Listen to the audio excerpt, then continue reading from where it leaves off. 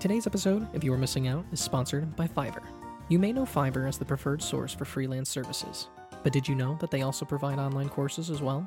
Learn from Fiverr is an online, on-demand video classes platform specially tailored for freelancers and professionals. All classes are taught by top experts who are distinguished in their fields. These courses contain practical and comprehensive knowledge. By taking the course, you'll level up your skills and grow professionally. And by successfully passing the course's final quiz, you'll showcase your new capabilities. And the best part? Pay only for courses you want to take, with no monthly fees. Visit our show notes for more information to see if there's a Learn from Fiverr course for you. Every course you enroll in using our link goes directly to making this show better. Thank you for your support. And now, on with the show. Gentlemen, lots of movies turn people into legends. What's your favorite movie that deconstructs a legend and makes them human again?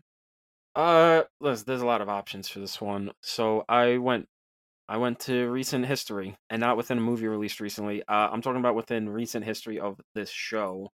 My pick is Tombstone, because as we got into in that episode, there was a lot of movies and TV shows and books and blah blah blah about the great old legend of Wyatt Earp and the gunfight at the OK Corral and all of that stuff. And they all paint Wyatt as this good guy who's doing things for the right reasons and all of this shit. And I just love that it's subtle. It's not didactic. It doesn't hold your hand telling you all of this stuff. But Tombstone is so great at just showing you that Wyatt is selfish, greedy, and has no real interest in being a good guy. That the only reason he gets involved in the gunfight and the wiping out of the cowboys in the end is personal revenge. There's no honor in what he does. Nothing he does is for the betterment of anyone other than himself. He is a kind of a piece of shit. And I think that's pretty refreshing for especially a movie that in the Western sphere, like the Western genre, is almost a bit like Scarface, where a lot of people kind of just miss the point of Tombstone, and they think, yeah, Wyatt Earp's a great guy, yeah, Wyatt. Bleh. Tombstone's a little more honest about that. It's a little more honest about Doc being a real scumbum, but in a way having more honor than Wyatt. I think Tombstone is a great example of that. Interesting, Tom. You know, in the pantheon of cinema, and so many films in so many different genres, in so many different time periods that seek to deconstruct a legendary figure. You chose a movie about a famous cowboy who was mythologized. I'm going in a different direction. I'm choosing a movie about a famous cowboy who was mythologized. A couple decades before Tombstone, though, the bicentennial was coming up in America. So a lot of mythologizing about America, the American West, and all of that. Robert Altman decided he wanted something to say. He had something to say about that. And so he creates one of my favorite Altman films. It's not brought up as much as some of the more established classics like Nashville and MASH, but I really recommend people check it out. Buffalo Bill and the Indians is the title. It stars Paul Newman. He's ostensibly playing Buffalo Bill, even though nobody is actually credited by a name. They're just called the star, the director, what have you. And it's all about the Buffalo Bill Wild West shows that created the myth of the West, because that's why all of our Westerns, all of our stories come from these Buffalo Bill shows where Buffalo Bill would kind of show up and go, let me tell you how we fought the Injuns. And the show, it ultimately is a film depicting how sad and pathetic Buffalo Bill was, and this whole enterprise that it depicts Sitting Bull and these Native Americans as the actual valiant warriors, while these men just want to play pretend in a circus tent to entertain Grover Cleveland. It's an extraordinary film. The ending shot is just one of my favorites, so I highly recommend folks check it out. Buffalo Bill and the Indians is my answer there.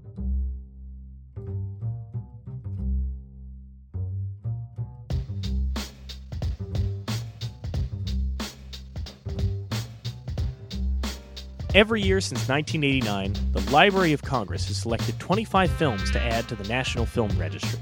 The criteria? The films must be culturally, historically, or aesthetically significant. Each week on You're Missing Out, we take a look at one of these films to try and get to the heart of why they were selected and why they still matter. This week, we're hitching a camel through the Arabian desert with an old friend. Returning guest VyceVictus is back for the 1962 epic Lawrence of Arabia. Our guest today only wrote in the little blurb for me to read, Vice is good, but Which is true. It's true. He is good. If he's not going to plug his podcast, I will. He is one of the hosts of Action for Everyone, which is my partner and I's cat's favorite podcast. This is a fact. We'll get into it. VyceVictus joins us today to discuss Lawrence of Arabia. Vice, thank you so much for joining us once again on the show. Honestly, it's great to be back again. Good to see you guys again. It's been a long time. Way too long. Yeah, seriously. And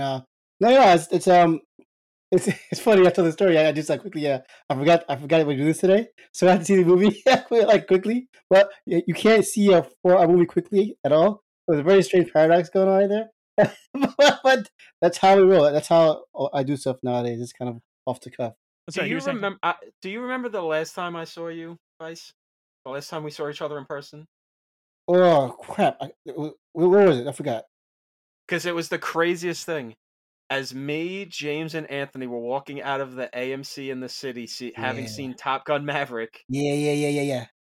You and who else? Who were you with? You walk. We just see you walking down the street, and we just go, that can't be him. Out of all the fucking movies, and you just walk. It's like, there he is, and just like, oh.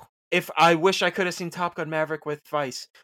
There he is, walking into the next screening. Perfect. Weirdly, Tom, if I remember you telling me, the only way you knew it was him was you saw a hand reach down and pull a cheeseburger out of his pocket. That's you were like, that can't be him. And he wasn't in the theater yet. Now I know. Well, he wasn't in the theater yet, so the cheeseburger was firmly in the pocket. Once he gets in his seat, then the cheeseburger is unleashed upon the world. If you're only a listener of our show, I'm a pocket burrito guy, by the way. If you're only a listener of our show, that probably means nothing. But if you are an Action for Everyone listener, that's like, that we just threw in one of the recurring segments, right? We just did a little, Not even a segment; it's the truth. Yeah, pocket food makes movies better. You can't spend $8 for a pizza that sucks shit. You gotta get actual good. Go to make the burger in the air fryer. Put together $8. Excuse me, $8 for a pizza at a movie theater? That's like $17. Oh Christ, Jesus. Exactly. $8 for popcorn. Come on now. We're not made out of doubloons here. Let's go. Come on. Before we get into Lawrence, because I do want to acknowledge this, because we haven't had a chance to talk about this directly. It is true. I have a podcast. Our cat does not care about my podcast. But our cat, who is affectionately referred to as Action Cat by you guys, actually enjoys listening to your show. I have shown you video of this because the cat, we call her Action Cat because the cat enjoys watching action movies. We think it's because she likes watching arms flail around or whatever. One time, my partner was watching Blade on her laptop, and the cat walked over and just plopped her ass down and stared at the screen and was just transfixed by it, didn't leave for the full runtime, which I sent you a picture of. Yeah. And then we thought, oh, you know what would be cute? You guys at Action for Everyone put out a video episode of your podcast talking about Blade, wherein you also pull out a real sword. And we thought, well, this will be cute. Let's take a picture of the cat in front of the laptop while the podcast is on. She'll probably walk away in a couple minutes, but this will be cute. And then what happened was the cat not only stayed and watched, but started purring. I sent you and Mike the video, like the cat listening to you guys and watching the show just started purring, which is a very weird experience that this cat looks so tranquil and content while you yell the words, "Where's your sword? Where's your dick, man?"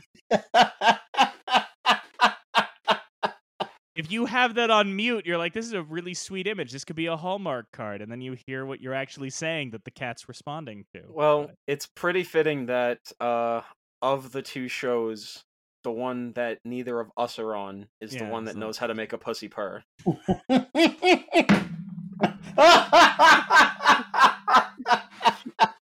Take it to the bank. You're here first, ladies. Love you, wife. See, I would love if on the video we just saw the door slowly creak open. No, we don't even see the door slowly creak open. We just see smoke starting to rise from under the door. Yeah, so I just wanted to address that. Obviously, you know, this is also the one room of the apartment the cat is not allowed in, so she won't be joining us. I'm sorry, but you know, Mike has told me that there's a standing offer that she can be a guest on an episode of your show sometime. You know, if we could ever figure out. He said, you know, if we could ever figure out how to rig the mic, you know, might be tricky. Take over my spot. I'm gonna take a day off. Shit. Shit. The cat's gonna get invited on before me. Goddamn. Cat's better than me anyway, probably. Yeah, I suck at this. I would genuinely love to watch that episode where the cat's filling in for you, but they never address it. Your listeners are just like, I don't know what happened. Vice had nothing to say about the new Common writer, and at some points it sounded like he dozed off and started making little pig noises with his nose. It was very weird. Occasionally, it like he tried to do a half meow, but it just sounds like he's going. I guess he ate some oxtail before recording this episode. He's feeling very relaxed. So all that to to say, we're so glad you joined us because you are, in a sense, kind of our unofficial war correspondent here on You're Missing Out. You know, we have always had you on to cover a war film because that is one of the things that you focus on in your work as a film. How would you want to call it? Film critic, essayist, academic, whatever. What category do you want at this point? Because you asshole my underwear at this point. Like, no, I mean, I don't know. It's hard to say because, well, yeah, I guess my main gig is the podcast, but I'm not even sure anymore. Like, just maybe film correspondent is the best thing. Okay. Like when I say I'm out here on the streets, I mean it. I'm trying to go to festivals and stuff. Like as we heard earlier, look at she left. You see me out of Top Gun, you know. But and then the other part is like as we're talking now, what movie we get into. Like the other part is that it's been what fucking 2016, 7, 8, yeah. Well, how many years? So I got out the army. So like some of the stuff is fading, but some of it is as fresh as yesterday. And so I don't know. On one hand, it's weird to like I can only leverage my experience for so long, and yet, as we'll get into today, some of this shit is timeless. Like the shit that the stuff that T. Lawrence will experience and some of those same themes and elements. That stuff is as fresh as ever, even today, even now, even here in the civilian world or in the back in the world. Yeah. So yeah, it's a very strange. Yeah, maybe dumbass movie correspondent is my current title. It seems to be fitting. In season 1, you joined us to talk about the best years of our lives, the pivotal World War II film. In season 2, you came on. We took a trip to Germany in World War I for All Quiet on the Western Front. Little did any of us know that a remake was going to come out and win a bunch of Oscars. Some might say too many. That's up for debate.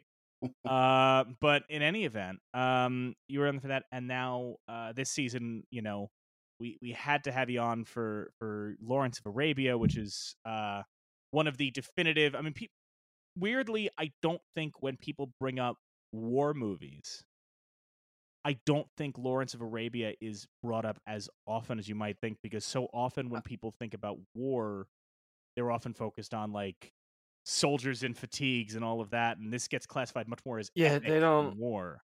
I don't think it's really talked about as a war movie at all, and to the point where it even surprised me a little bit. Not like once I thought about it, but like, oh, we're bringing Vice on for Lawrence, and oh yeah, it is a war movie. Like you because it is such a long movie, and in the first, like before the intermission, there's the one battle scene on Aqaba, and the rest of it's slow trudging through the desert, like showing how harsh this environment is, all of that. It's not even getting into the kind of the politics, but more of the politics of all of the tribes in the desert. And then in the second half, you get more kind of clearly defined war stuff, him blowing up the trains and raiding everything and all of that stuff. Then you get the politics of what's going on behind the scenes with Europe and all of this shit. So, I mean, because if you want to think about it in like mathematically, a small percentage of this movie is actually about like quote unquote war. There's not much battle in this movie, but politically and in terms of like Vice was saying, like the things that are timeless about war and the experiences of war and being in a strange land and all of this stuff, it's it's timeless. It's stuff that does make it very firmly in the war the And subgenre. and I would say it kind of ties into the first one that we did with Vice, Best Years of Our Lives, Yeah. because obviously there's no combat in Best Years of Our Lives either. It's all about these men who experienced war and were scarred from war coming home. And what Lawrence is ultimately about is, okay, we're going to do a movie about a guy who will never be able to come home from the war because he doesn't have a home. Like, he just has he doesn't fit in anywhere. It's part of what It's attracts me to it's kind of the perfect middle of the two movies Vice has covered beforehand, because it is very much not being out of the war like Best Years of Our Lives, where they're home, quote unquote, and that they're out of the battle. And All Quiet on Western Front is all just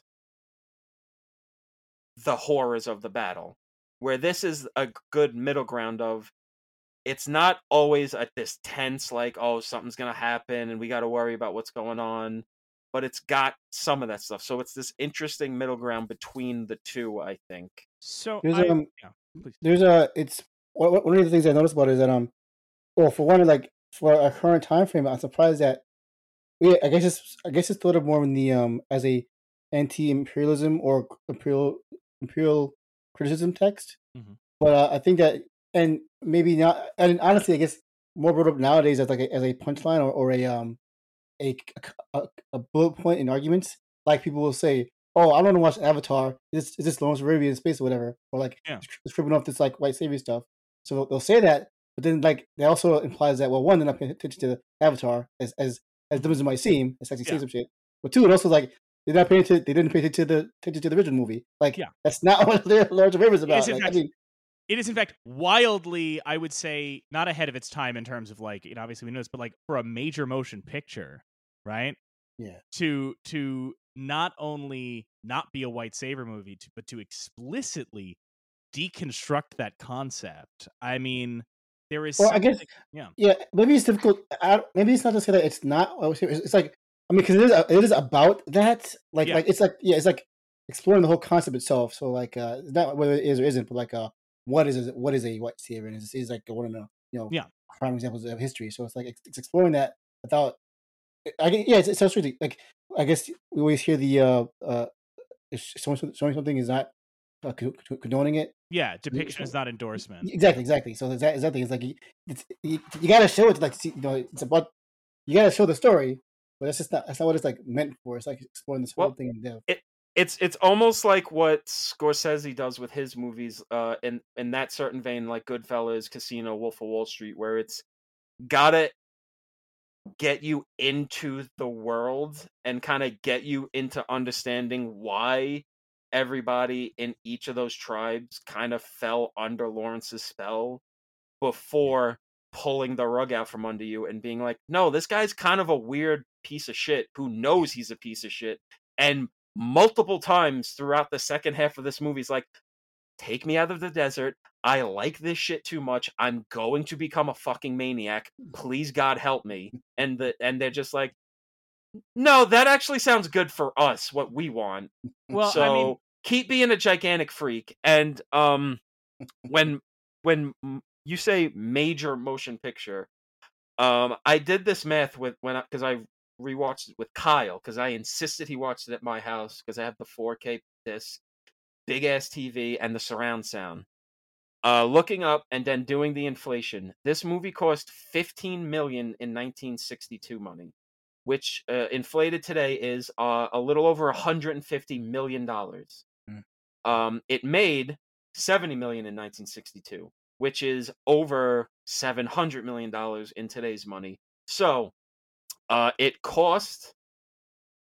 I mean, that is they did not spend that kind of money back then. That is an insane Yeah. amount of money, and it's still crazy to think that inflated, it costs less than half of Indiana Jones 5,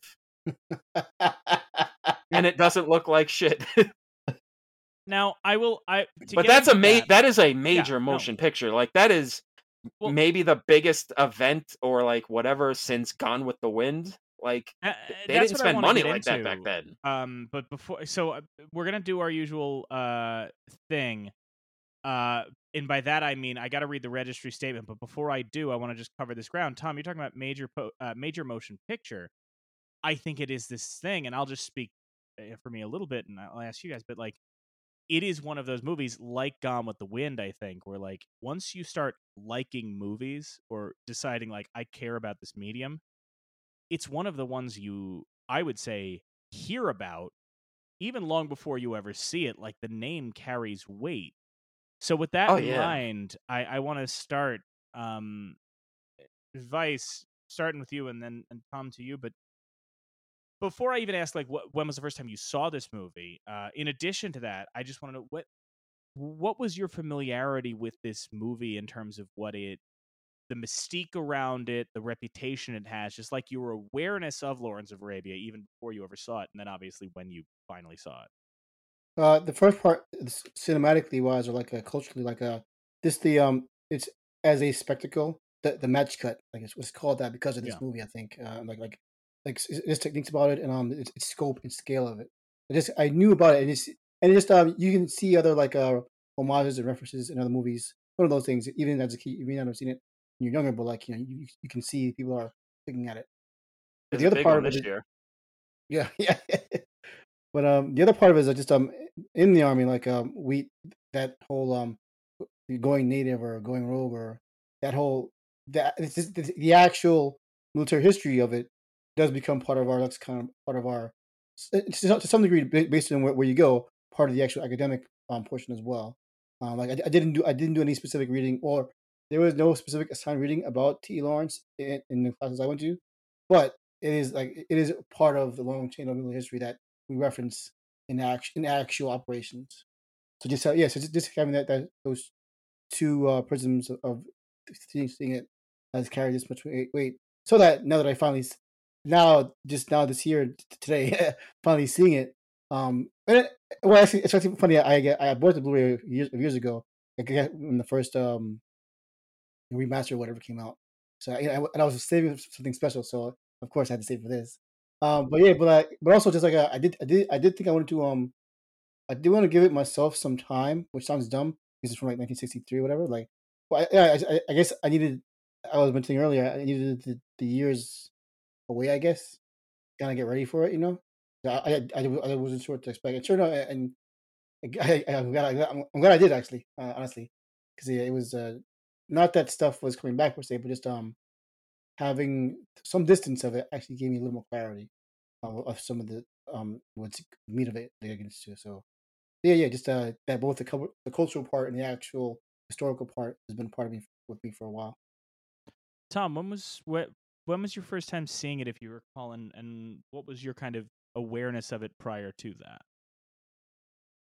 Well, I mean, my awareness of it was just one of those things that it was just always one of those movies talked about. Whenever you'd watch one of those like top 100 movie things on A&E or whatever, or you see like the Empire list or the AFI list, as the older we got and the more technology started picking up, and we'd had access to the internet and message boards and film Twitter became a thing and podcasts, and you get more and more, you just keep hearing about Lawrence of Arabia. It's one of those things, blah blah blah. And at a certain point, I'm a big collector of these of Blu-rays and now 4K discs and everything. So it was one of those cases of, well, I'm gonna wait until the Blu-ray comes out because I didn't really know much about rep screenings or whatever, and I really didn't care enough to like, oh, I'm gonna wait to see it on 70 or whatever. Like, I got a big TV. I'll wait till the Blu-ray, and the Blu-ray came out, and the reviews were great. Everyone's like, oh my god, it looks like pristine, like you have your own print of the movie, blah blah blah. And I watched it, blown away, unbelievable movie. And then we were talking off mic. Me and you saw it 70 millimeter Yeah. at the Museum of the Moving Image in Queens, and it was great. You know, it was awesome, and it just solidified how much I think this movie is just one of the movies of all time. And then you get this. Then they put out a 4K disc about a year or two ago, which is even just better. Like I said, I watched it with Kyle. He could tell you it looks unbelievable. It sounds amazing. And one of the things that was nice about watching it with Kyle, and he said he's a self-admitted not as much of a cinephile as us, where he wants to learn more, but he's not weird like we are. Yeah. But just watching it with someone with such fresh eyes, and the entire time he was just naming movies that he clearly this inspired. Like a scene would happen and he'd be like, "Oh, this was in this," or like a music cue. "Oh, this is from this. This is a." I don't have a list in front of me, but I would be hard pressed for any movie at least the American movie of the '60s, maybe like Bonnie and Clyde or The Graduate or something. But even so, I don't know if any movies had as greater a reach in terms of just influencing filmmakers and cinematographers and from top to bottom. Acting, how many people talk about Peter O'Toole's performance in this movie? Is oh my god, it's one of the great. It's got me into acting. David Lean's work, and we're in an era where people do these tiny little shit ass independent movies for $20,000. This is a guy who was making Noel Coward plays into movies and Charles Dickens books into.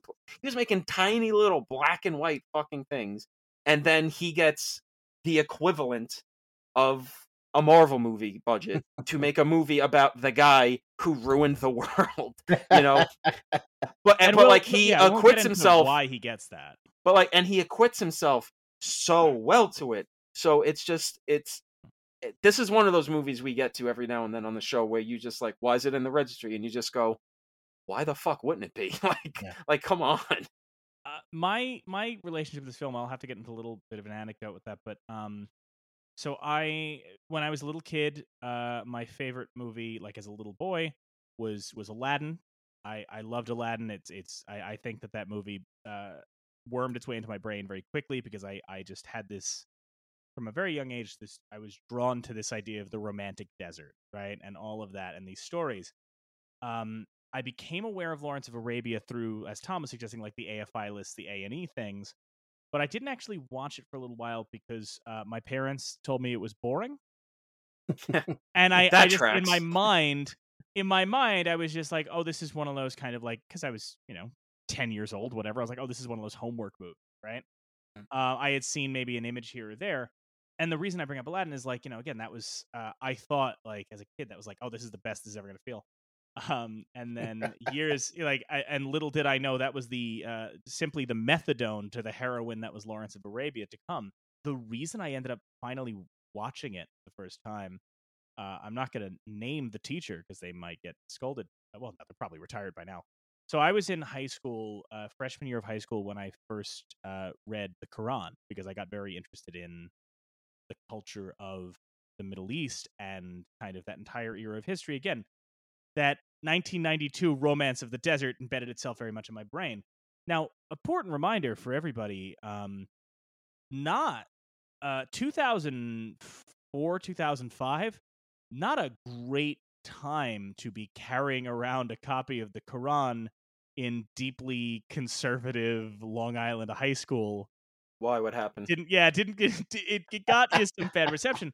But there was one teacher in the school who saw me, and for folks who don't know what I look like, pale blonde hair, blue eyes, and I was very scrawny back then, and just called me Lawrence of Arabia, but said it in a to be a dick, right? To be a dismissive dick. And then I was like, oh, okay, if he's saying that, I might as well check this thing out. So I went down to Blockbuster, rented the DVD, which now feels like heresy to think about watching it on DVD, but I did. one of those where you had to like switch the disc halfway through. And it was, as I joked earlier, like for the kid that loved Aladdin growing up, this thing was just like right back into my veins, so much so that it was one of the only times that, despite being a 4-hour film, one of the only times that I rented a movie, watched it, and then watched it again before I returned it. So I had been aware of once, but I watched it for the first time when I was about 14, 15, and suddenly, like, all of the times that I had heard people, I had seen Spielberg and documentaries talk about it, or like Tom saying, seeing those movies that had been influenced by it, like suddenly it was just all the pieces came together, and like very quickly I kind of just around that same time I kind of just went like, all right, The Graduate, Lawrence of Arabia, these two movies are just kind of going to inform my taste in cinema for the next 20 years. And it hasn't really been shaken yet. But yeah, as Tom indicated too, I'm also of the opinion this is one of the, not just one of the great movies, it's one of the movies. It's certainly one that we both talk about a lot, and contains my favorite scene in any film ever made. If that's a bit of a, Also, gotta say, you were worried about telling that story. Oh, maybe the teacher gets scolded. Not the worst story that starts with, and so the teacher saw me in the hallway. Well, yeah. The teacher saw me in the hallway, coughed into their rag a bunch Especially of times. on Long Island. Not really clear on That's what I was just thinking. Anyway, so before we say any more about what we think of Lawrence of Arabia, let's talk about what the Library of Congress had to say. Here's what the National Film Registry says about Lawrence of Arabia. Based on the exploits of T.E. Lawrence during World War I, this renowned classic may play fast and loose with history and psychology, but its remarkable beauty is breathtaking. David Lean crafts this film, one of his many epics, with sweeping wide shots that capture the desolation of the desert. Peter O'Toole, who was nominated for an Oscar but lost to Gregory Peck for To Kill a Mockingbird, plays Lawrence larger than life, albeit with marginal historical accuracy. Also starring Omar Sharif, Anthony Quinn, and Alec Guinness, the film took home a total of 7 Oscars, including Best Picture, Best Director, Best Cinematography, Freddie Young, and one for Maurice Jarre's memorably rousing score. That's what the National Film Registry had to say. Also, at the end of every episode, I asked Tom how he thinks the movie did at the Oscars, so now we get to play a fun game. Will Tom remember what I just read in roughly an hour? No. I was going to say, considering this was prefaced by you saying, I don't listen when you talk, safe to bet. It's just, nice around. But that's what the Library of Congress had to say. Now, they really lean heavy on the idea of this movie isn't historically accurate, which is both true and also kind of tough to pin down, because who's telling the history with this time period is very tricky. For example, something like the Siege of Aqaba. Lawrence will tell you, like in 7 Pillars of Wisdom, his book that is, ostensibly what this is kind of based on, he'll tell you he was involved in, pushing for the Siege of Aqaba. Prince Faisal maintained Lawrence had nothing to do with the plan. It wasn't Lawrence's idea at all. Then there's also stuff that we didn't find out until much later. For example, it's distinctly possible that the British government was like trying to prep T.E. Lawrence to be a spy well before he knew what was going on. There's a fact that when T.E. Lawrence was a young man, he was a student studying like the Crusades and medieval architecture, and this guy named Hogarth came along to him and was like, hey, young academic, what if we paid for you to go do a walking tour of the Middle East and what would be like modern day Iran and stuff? And he was like, thanks, Mr. Hogarth, that's really swell. That's going to help my studies. And they were like, yeah. Don't ask about where the money's coming from. And it turns out Hogarth was in what must have been like an earlier version of MI6. And then years later, this same Hogarth guy is running the Arab Bureau during the war. And he's the one that's like, get that boy out of the map room. I got a feeling about him. Hey, it's Claude Rains. Yeah, kind of, yeah. So no, that's just straight up a John Le Carre novel. Yeah, that's stuff we find out. That's the Little Drummer later. Girl. that's what happens in the Little Drummer Girl. But it's but it is so. I say that as in like they are emphasizing it's not historically accurate, and I think it's certainly not. I mean, one point people bring up, Lawrence was actually very short. Peter O'Toole quite tall. Little things like that. The Omar Sharif character is not a person who existed historically. Anthony Quinn is. Anthony Quinn playing. I want to make sure I get his name right, and I'm going to mispronounce it anyway because I'm terrible. But Anthony You Quinn's are. Anthony Quinn is playing a real person, and obviously Auda Abu Tai. yes, Auda Abu Tai. Lawrence writes about him in the book. Obviously Alec Guinness is playing a real guy, Prince Faisal. Which Best is Middle Eastern actor to ever live. Yeah.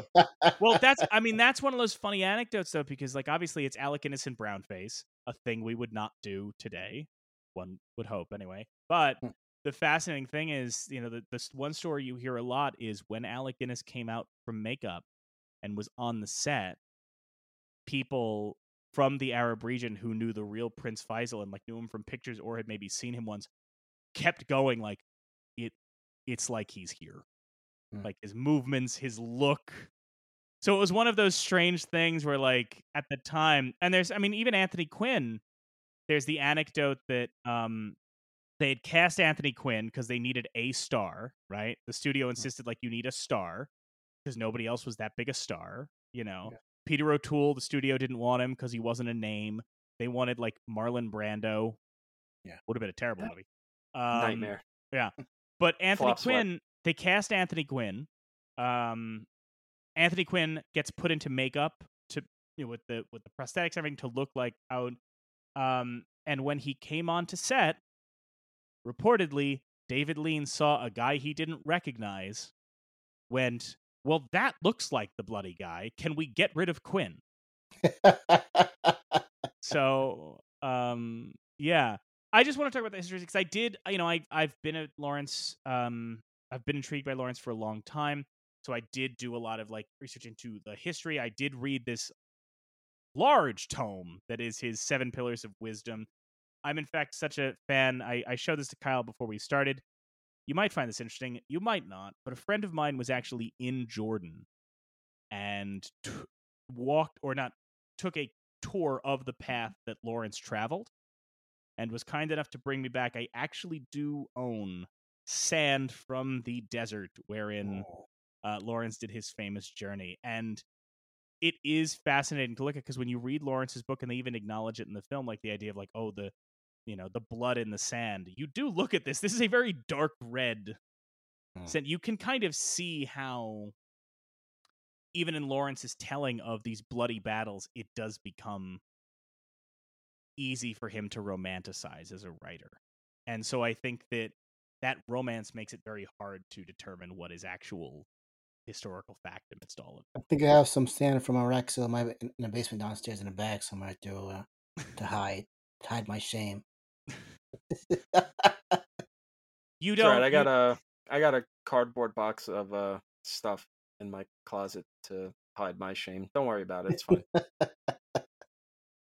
It's But white. it was in any event, I just wanted to make sure I preface that with the idea of like we can't get too into the historicity because it's such a hard thing to. Well, it's interesting because you do look up you do any sort of like basic research. I didn't read the book like Mike, but I did a little bit of research going whatever. And it's not, this movie's pretty much not historically accurate on like almost any level other than the fact that T. Lawrence is a man that existed. World War I happened. That's kind of like it, because that you like read it's like, well, this battle didn't actually happen at this point, it happened later, this guy probably wasn't even there for it. Like all the sort of like the details of World War I are kind of like they're just kind of picking and choosing when they happen, whatnot. That Lawrence may or may not have known about the agreement at the end, all of this stuff, which I think is almost kind of to the point of what they were doing with this movie, that we're never going to know the truth. Lawrence seems like he was maybe a bit of a bullshitter who believed his own hype.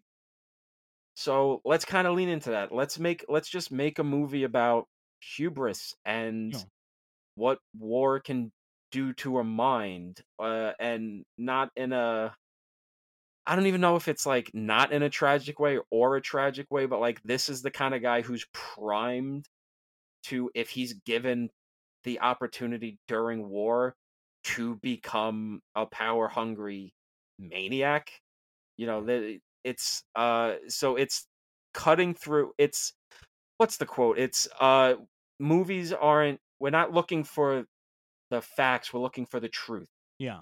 And this movie finds the truth at the heart of the story, which is, you know, this guy was kind of primed to be turned into this figure. Like Well, no one else could have been this figure in this war.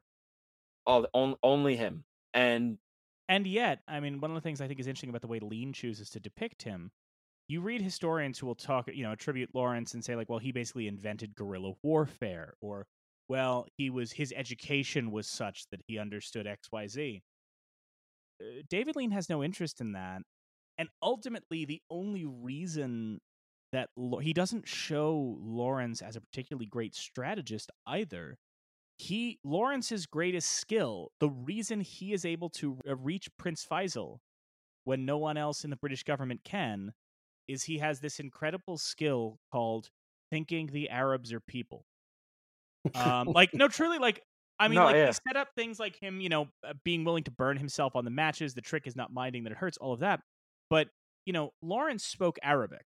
And in fact, many of the men and women serving in the map rooms during that time, during World War I for the British, did speak Arabic, but they go out of their way, I think, in one of my favorite scenes. There's, the other British general basically trying to tell Faisal, you don't know what you're talking about. You don't have discipline. You don't have XYZ. You don't have any of these things. And Sharif doesn't trust him. Nobody trusts him. And meanwhile, there's Faisal's, I'm guessing Imam, whatever you want to call him, who's there quoting the Quran, right? Which, by the way, there was a great anecdote in the behind the scenes about the fact that that actor who had to read those or speak those memorized portions of the Quran, all of the on-set advisors were basically putting a lot of pressure on him because you can't misquote the Quran, right? Like you can't change a word. So he had to memorize this more than anybody has ever memorized lines fucking ever. And apparently O'Toole and Sharif had gotten so used to the way that this guy had come up with like a patter for the way to deliver the lines, like, and the sun shall not set, that they just kept cracking up during takes. And this poor bastard would have to do it again and again and again. But I love that scene because all it takes for Faisal to look at Lawrence differently is the fact that Lawrence knows the Quran. And then later when Faisal goes, what do you think? Well, I think that your book is right. The ocean, the desert is an ocean and all that. Like, all it really took in some ways to make inroads with Prince Faisal was to essentially have one British person go, maybe we don't know everything. Maybe we should understand the people we're trying to work with. And I love that Lean focuses on that. And he doesn't give us scenes like, for example, yes, Lawrence says, oh, we should approach by land instead of by sea because they're used to the British president. But he doesn't give us a scene that like a more traditional biopic would do, which is like Lawrence comes up with the brilliant idea of let's blow up the Turks train tracks. No, he really is just trying to emphasize like, truly Lawrence's greatest gift was an admiration for the people he was trying to help and sincerely wanting to help them. That was the secret weapon. Yeah, I want to kind of build off on that. Like, well, this the way the movie characterizes Lawrence is Tommy mentioned, like it's leading into that myth making, and it's just so fascinating that even I can't only imagine how it felt back then. But well, it's funny. I didn't know it was the same year as Gregory Peck in Kill Mockingbird. Wow, jeez, such a competition. But also like that right there, like Gregory Peck in Kill Mockingbird, he's like the iconic figure of positive masculine man. He's strong, but wise and kind. But he has what he has to do. Lawrence, or the way Peter O'Toole plays him, he's so foppish and weird. Yeah. He's a fucking freak. But like that's it. Like they don't shy away from that. Like all the other the general, all the other officers, all the other the tribesmen, they always comment. He's just like, this is a weird fucking dude. And that's part of like again, that's part of maybe again becoming the power he has. Like he can be weird like this, and like just to being so almost off-putting to some degree, kind of gives him that weird like mystique in a way. And again, like, is it because he was really like that, or is the movie kind of embellishing that? It doesn't really matter. Like, just like characters, icons throughout history have this certain mystique about them. They are weird people. Like that's what makes them interesting and unique. So yeah, it's just really interesting. Like I said, I don't know how it was back then, but like you see in modernized, it's like this guy's a fucking weirdo. It was great. I mean, when he starts dancing in his new, Arabic robes, Yeah. and then Anthony Quinn just stumbles upon him and looks at him like, "What the fuck are you Do doing?" it. Which, by the way, they improvised that on set. He basically said, "Okay, so we have."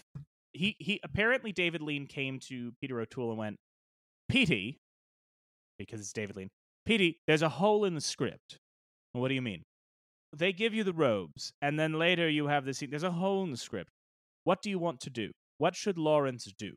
What would a young man do with these robes?" And so O'Toole was like, "I think I have an idea." Lean took him out into the desert, found that flat of land where O'Toole does his twirl and all, set up 3 cameras, and said, "Here's your stage." So O'Toole twirls, and then, on a whim, O'Toole made this up. He was like, "Oh, I would want to look at myself. I have this blade. I'll use it for the reflection." And he looks at the reflection in the blade for that scene. Again, improvised, right? And then he said, O'Toole's telling the story, and he says once he pulled out the knife and looked at it, he heard David from behind one of the cameras go, "Clever boy." And that caused Lean to come up with, "Okay, later you're going to look at yourself again and the knife is covered in blood." Like, that was where that comes from. I didn't mean to judge him too much, but when you mentioned that scene, I just wanted to make sure I got that anecdote on the record. Well, it's and to jump off of both of what you guys are saying, showing that his biggest strength in his place in history is that he treated them like people, and that he was kind of this weird guy that was able to disarm everybody to get into this position. I also think it's important to note that this movie makes it very clear a lot of what makes him successful is sheer just shit ass luck. Yeah. That he literally just, "Oh yeah, I'll find Faisal, I'll find a guy and he'll take me and whatever," and then they just stumble upon Omar Sharif, who kills his guide, and then he's just like, "Hey asshole, you killed my friend." Sharif could have just straight up killed his ass. Lucky. Yeah. Going through to Aqaba and having to go back for the guy who falls off the camel. That's luck. There's no strategy there. It's just like, "Oh, I'll just go back with whence we came." No, he could be anywhere, you dumb shit. They were telling you going in a straight line might kill you. Going back, then going forward again? What are you even doing? Because then you get into the second half in the intermission where it's just like he's bombing the trains, and they keep telling him, like, "Well, every time you do this, you're losing men. What's your plan?" "Oh, they'll come back." That's not a plan.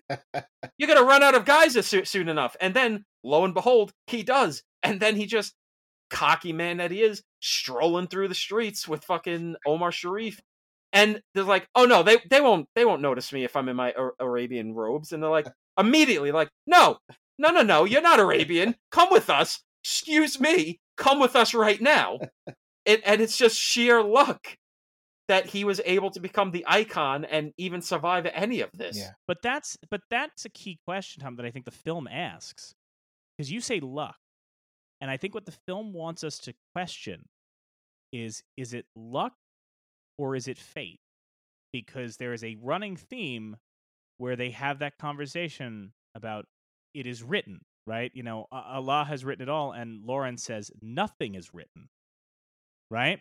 And at first, Sharif buys that as an inspiration, kind of like Lawrence, truly for some nothing is written. But then later, you can't go back, it is written, nothing is written. Some things are, and Lawrence is already going back on that, but it works, right? And I think that the idea of fate versus luck, Lawrence tries to tell the Arabs nothing is written, right? And yet, Lawrence consistently acts with the confidence of someone like Tom, like you were saying, like, "Well, I'll find Faisal and all stuff." Lawrence always acts with the confidence of it is written, right? He acts with that confidence. And I think that one of the fascinating things about Lawrence as a character is he was able to help win this front. There's no arguing that. But, how much of it, as I said, how much of it was fate, how much of it was luck, and also how much of it was contrived. Because you have the photographer show up who is, in the movie, he's saying, I want to convince the Americans to join the war. In fact, we were already in the war at that point, and he was like, well, I want to raise the spirits. And one thing I found fascinating reading the introduction to this version of Seven Pillars of Wisdom is they talked about part of why T.E. Lawrence was such a celebrity. We don't talk about the Eastern Front during World War I that often. The reason why it was such a triumph, when Seven Pillars of Wisdom came out in the UK, it was the second highest selling book after the Bible. It was a big hit. Part of the reason he became such a celebrity, which I hadn't even considered, is World War I is a terrible war. Britain has nothing to be proud of on the Western Front. They're just like, more men are dead. More men are dead. Everything's bad. Everything's terrible. We needed heroes from World War I. And suddenly, you have this white guy in the desert who is helping the Arabs, who is uniting the Arabs against the Turks.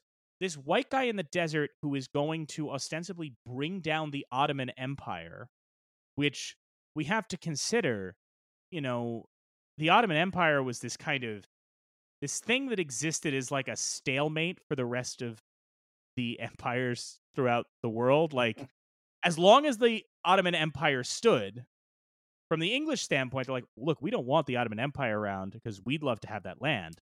But as long as the Ottoman Empire is around, at least the French and the Russians can't get it. Yeah. And France and Russia, they're thinking the same things. So the idea that a British man could lead the Arabs to take out the Ottoman Empire, then it's like, well, surely he'll win all this cheddar for us.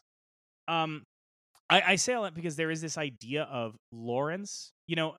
Vice, you mentioned, well, he was so foppish. He was so not the typical masculine image. There is an element to Lawrence, which is the idea of, you almost feel like the British propaganda arm was sitting back and going, God, I really wish that we had a more traditional war hero to hold up, but this weird, pale, foppish masochist is all we got. So if he wants to write a book that talks about, his experiences in the war and his repulsion to the idea of sex and all of that, like, if he wants, listen, it's the only book we're getting.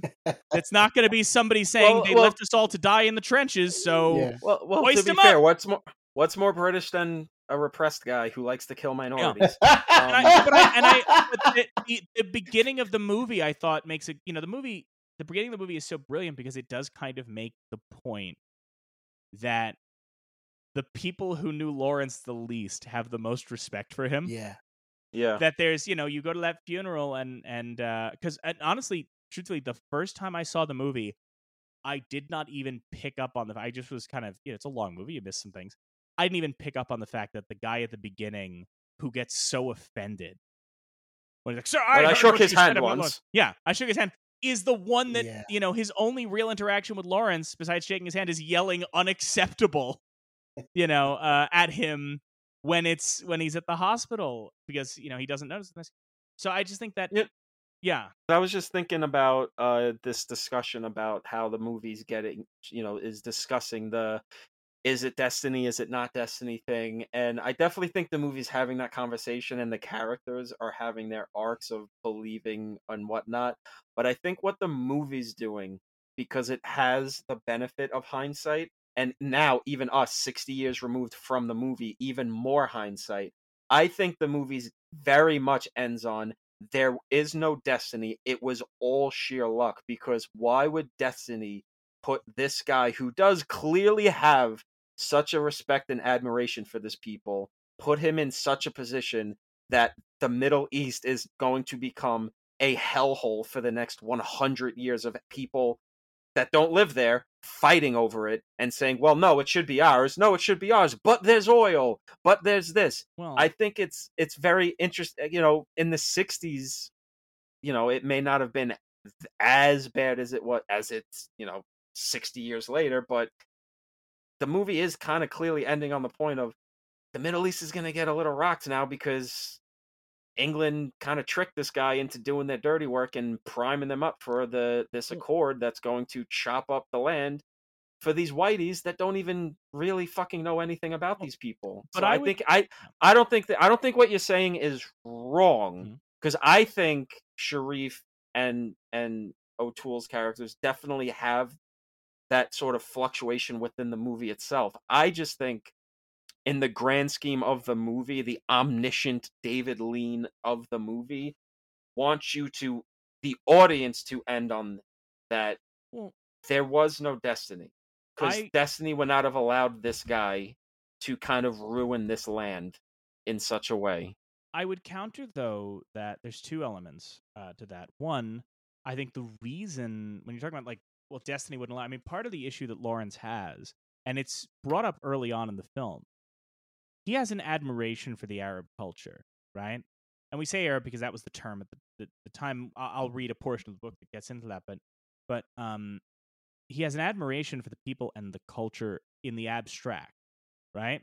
The same way that, to put it in a modern context, how many people do we know that will go see all of, how many film critics do we know that go see all of the quote-unquote important black films and talk about how much they really appreciate the black culture and that they put the little black squares on their Instagram page and also have been the most privately racist motherfuckers on the face of the privately earth, right? So, but think about Lawrence, early on in the film, and it's a very blunt examination of this in the film too. Lawrence, despite having all this admiration, right? After, he turns to Sharif and he goes, the behavior like this, the Arab people will always be a silly people, a little people, greedy, barbarous, cruel. And then later, that comes up twice more. Faisal, when he's talking to him to tell him, I got ears everywhere, goes, well, to you, the Arab people, we're a silly people, greedy, barbarous, cruel, And Lawrence's response is like, well, you don't have to be, which is telling. Because Lawrence seems to think he has an admiration for the Arab people, but he also thinks he's above them. He also thinks, I can civilize them, I can westernize them, I can... Now, this is going to be a confusing sentiment, I know, for you, Vice. Stick with me here, because you obviously talked about the conflict you served in, and this isn't related at all. Lawrence, this white guy who only knows Arab culture from books, seems to think that he can bring democracy and Western ideals to the Middle East. Stick with me. It's a quagmire because a bunch of white Westerners decide I'm going to bring democracy to the Middle East and I will be greeted as a liberator. Stick with me here.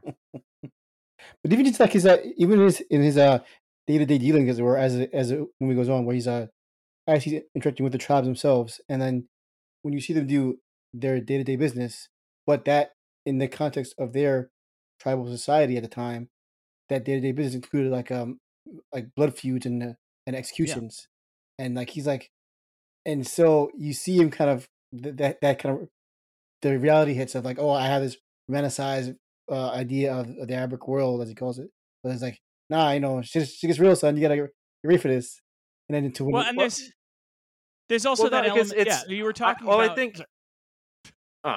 We're all just jumping all over each other. I'm just saying, you talked about that thing with the blood feuds, right? Yeah. And that pivotal scene where Lawrence risked his life to save this guy, and then this guy threw his life away to kill some guy from another tribe because of some, Hatfields and McCoy-esque blood feud.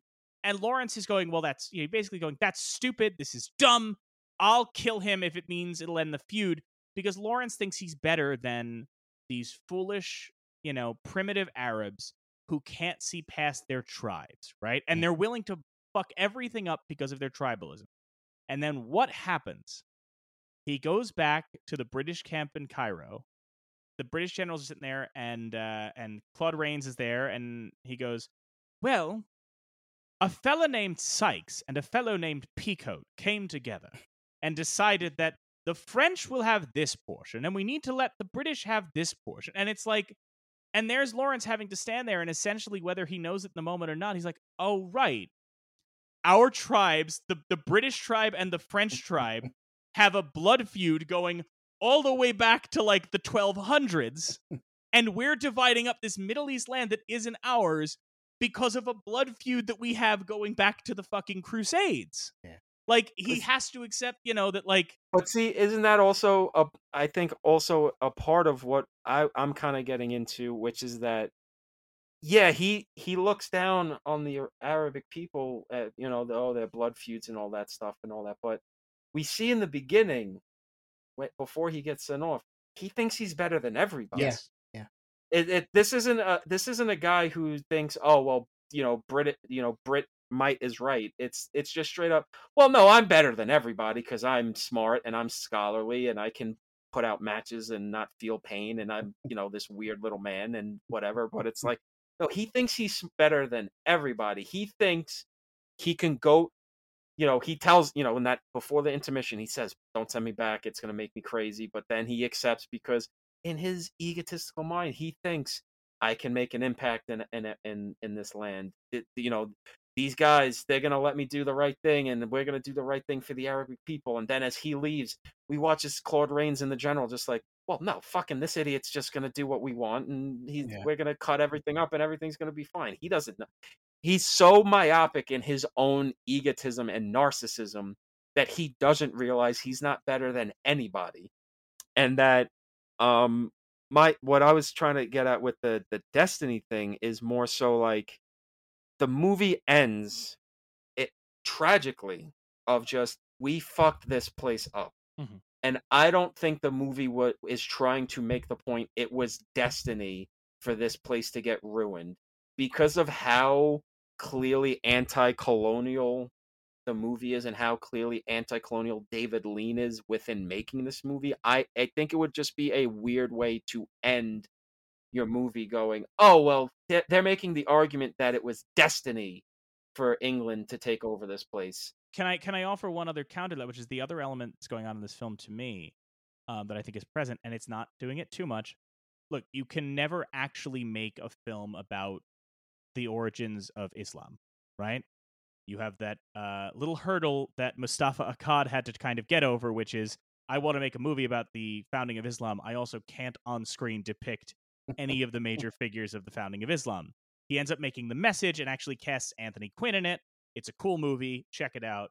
But anyway, there are elements in the same way that like Dune is partly drawing from the life of the Prophet Muhammad, peace be upon him, and also elements of that. Lawrence is also building on that, because I think, Tom, when I'm talking about destiny, I don't think the film is saying it is destiny. I think it's playing with the concept of destiny, because when you consider the fact that if you are modeling this and the story of Lawrence is essentially a prophet, right? Instead of getting messages from God, he's coming going, I have all these things from the British government. I have all this military strategy. I have this whatever. And I'm coming here and I'm going to have the people worshiping me, right? And similarly, like, consider that if you're contending with the origins of Islam, which is this military, force that united the Arab world, got all of these people speaking Arabic, had a message that was saying, hey, get over all of a lot of your tribal superstitions, stop burying girl babies in the desert, things like that. Solid, but seriously, like solid, that kind of thing. But then ultimately, like what you have in that story, you have the story of a prophet with the word of God coming down and saying, I did it. I have united the people. I have done all of this. And then ultimately, just like that scene with the Arab Congress, similarly, like you have a story where essentially this man, this extraordinary figure, this extraordinary prophet came in, united all of these people, had these military victories. That's it. Destiny. It all came together. Dies. And then immediately people go, who should take over? I don't know. Should it be like a guy related to him? Should it be this general that was there? I don't know, but we're probably going to fight about this ever since like 600 something AD to now. That even then, like the actual story there. So I think that I'm not suggesting that the movie is saying that that destiny would allow Lawrence so much that like there is that real world parallel of like even the most significant real world story of the Middle East of like, hey, we did it, we've got a religion, we've got a mandate from God. It still comes apart because of like factionalism and petty squabbles. So that's kind of what I'm saying in terms of the destiny parallels there. Well, no, I listen. That's why I'm saying I think both things are happening, and I think almost as a counter to what you're saying, I think the Muhammad Islam stuff you were just saying is accurate. I also think there's a bit of a Christianity thing going on through this movie. They make it explicit, and because some of the lines, it's like you're not. He's gonna cross Sinai like Moses, and the guy, and then for instance, You're not Moses. He's like, yeah, I'm a prophet, or whatever. Like he's Moses was a prophet. Yeah, and he's saying, and like this kind of it's almost like a reference. It's a reference for us or the Western audience too to like kind of see where he's coming from. Like Lawrence having that background of the Quran was probably saying shit like that. So for us as an audience, like we can see again, like he's using biblical references upon himself, and yeah, and like that's part of it. Like those movies, like him buying his own bullshit, and it kind of fluctuates throughout the movie. Like in the beginning, he's a hot shit. And then there's a certain part where he says after a really trouble incident, he says, "I'm just an ordinary man. I want to have an ordinary job." He says this, and immediately, almost immediately after saying that, he's like, "I'm going back to the fight." Like he waffles himself because again, that ego is just too strong. And so he's building his own myth, building his own like aura. Because he has to in a way too. Like not just because the ego is so strong, but like he has to believe in something. So he's like, I'm gonna keep believing in this thing, even though things get progressively worse for not just himself, but of course people around him that he's trying to help essentially. It's also like this is just a side note, but like talking like biblical text or religious text, like even the story of Jesus is the same way. As far as the 4 different gospel writers have wildly different interpretations of what Jesus is. Yeah. And the point being, like I think it was the John's gospel where it kind of directly crib off there's only one gospel of the 4 that have the whole story about the king, Jesus a baby trying to escape the king. Yeah. And that's purposely was written that way to like kind of basically have the Jewish readers buy into, quote unquote, to fit prophecy. Yeah, that Jesus is the actual Messiah. But that's just one. It's just one of the 4 interpretations. See, like that the whole myth thing, like you have to believe it yourself, believe your own bullshit to make it work. It's so crazy. Yeah, you see it playing out. It's This kind of remind me of the Ten Commandments film, actually, in a way. Yeah, again, just like the scope and scale again. It's a long ass fucking movie too. It's also just like it feels very pointed to at what would kind of be the picturesque version of Christ at the time in the 60s, blonde-haired, blue-eyed, pretty boy. White robe, White robe, strolls into the desert in the Middle East, starts telling everybody he knows how things need to be. Yeah. And the second he's gone from the Middle East, everything turns to shit, and the white people take over. I mean, shit, like, he has his trek through the desert, which also kind of doubles as his death and resurrection, which helps build up his myth amongst all of the tribes. It's almost like an atheistic version of it's like an atheist story of like people buying into this religious idea, and there is no destiny. This guy was just in the right place at the right time, and he fucked everything up for you. You guys don't realize it because he thought he was doing the right thing, but he was a myopic idiot, and he fucked everything up for you guys trying to do the right thing. Yeah. There was no, like, he's not the prophet. He's not this guy who's here to bring you guys into a new sense of unity. He's just an egotistical weirdo who got played by the British government. Yeah.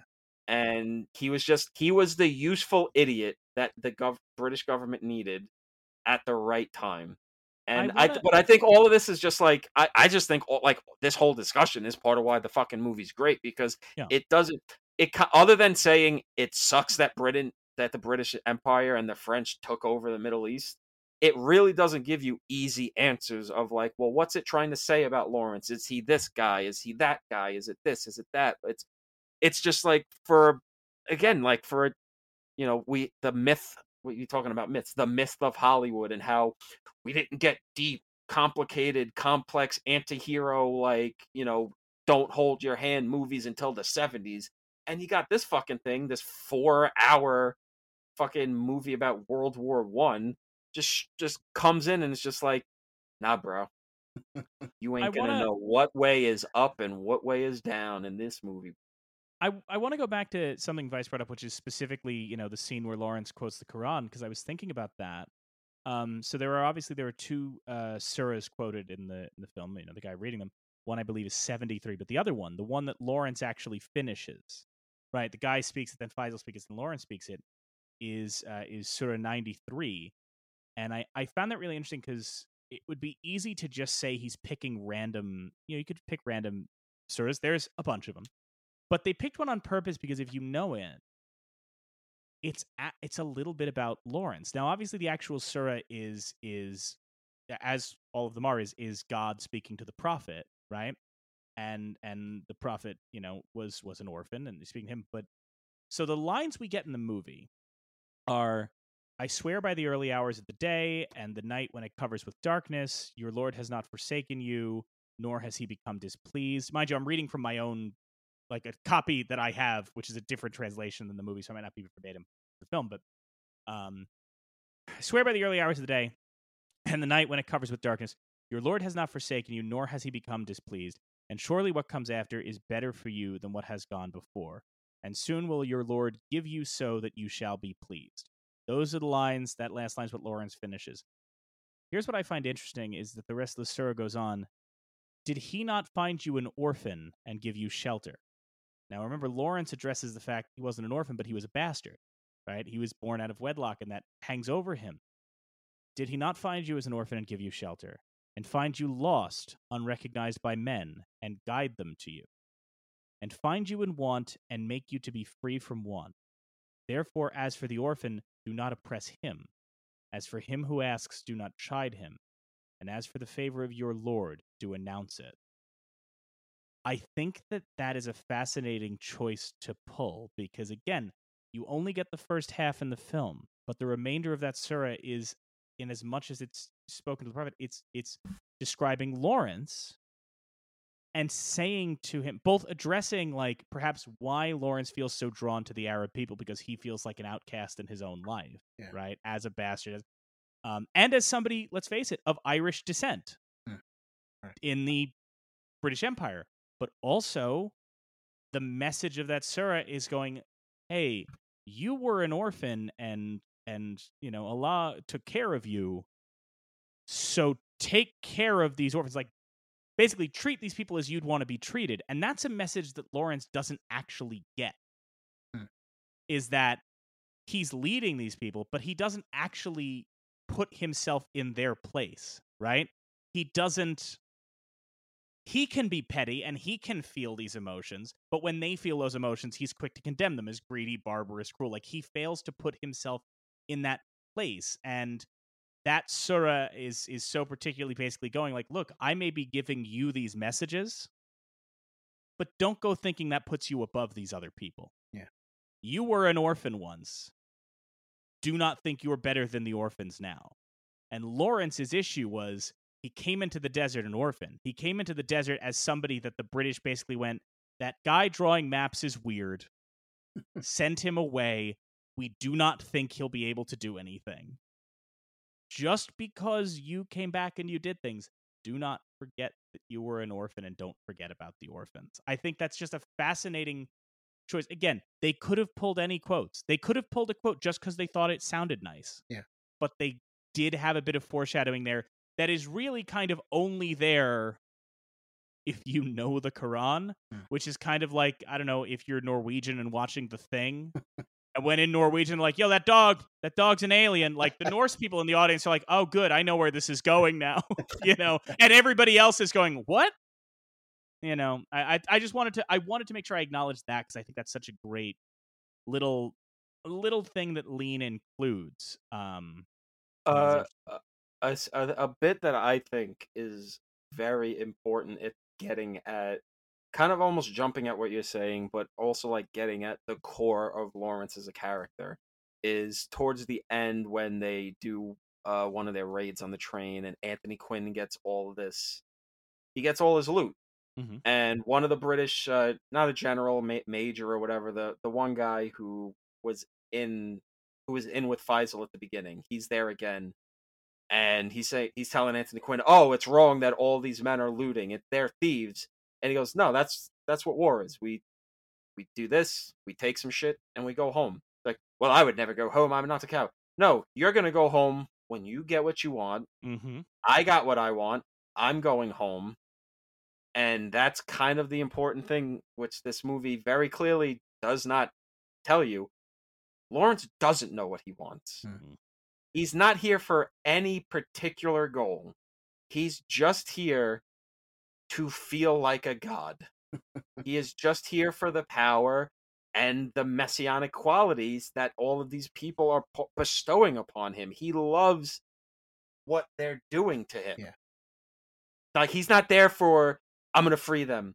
I'm gonna free the. It's like, oh, we're gonna blow up trains. Well, you keep losing people when you blow up a train. It's like you're having it each time. Don't worry, we'll figure it out. So what actually are you doing, my man? Yeah. It's really just he's just high on his own supply. That's really, and I think that's kind of like a very key moment in like this whole just 4-hour Yeah.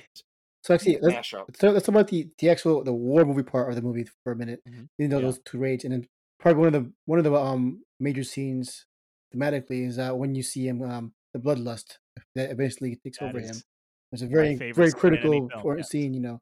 So yeah, but like and then again actually one of the quotes from earlier that they talk about where they describe the Arabic people as savage brutes, and then to go to context of the film, the Turkish soldiers on their way for fleeing an area, they ransack a village, rape, murder, pillage, Mhm.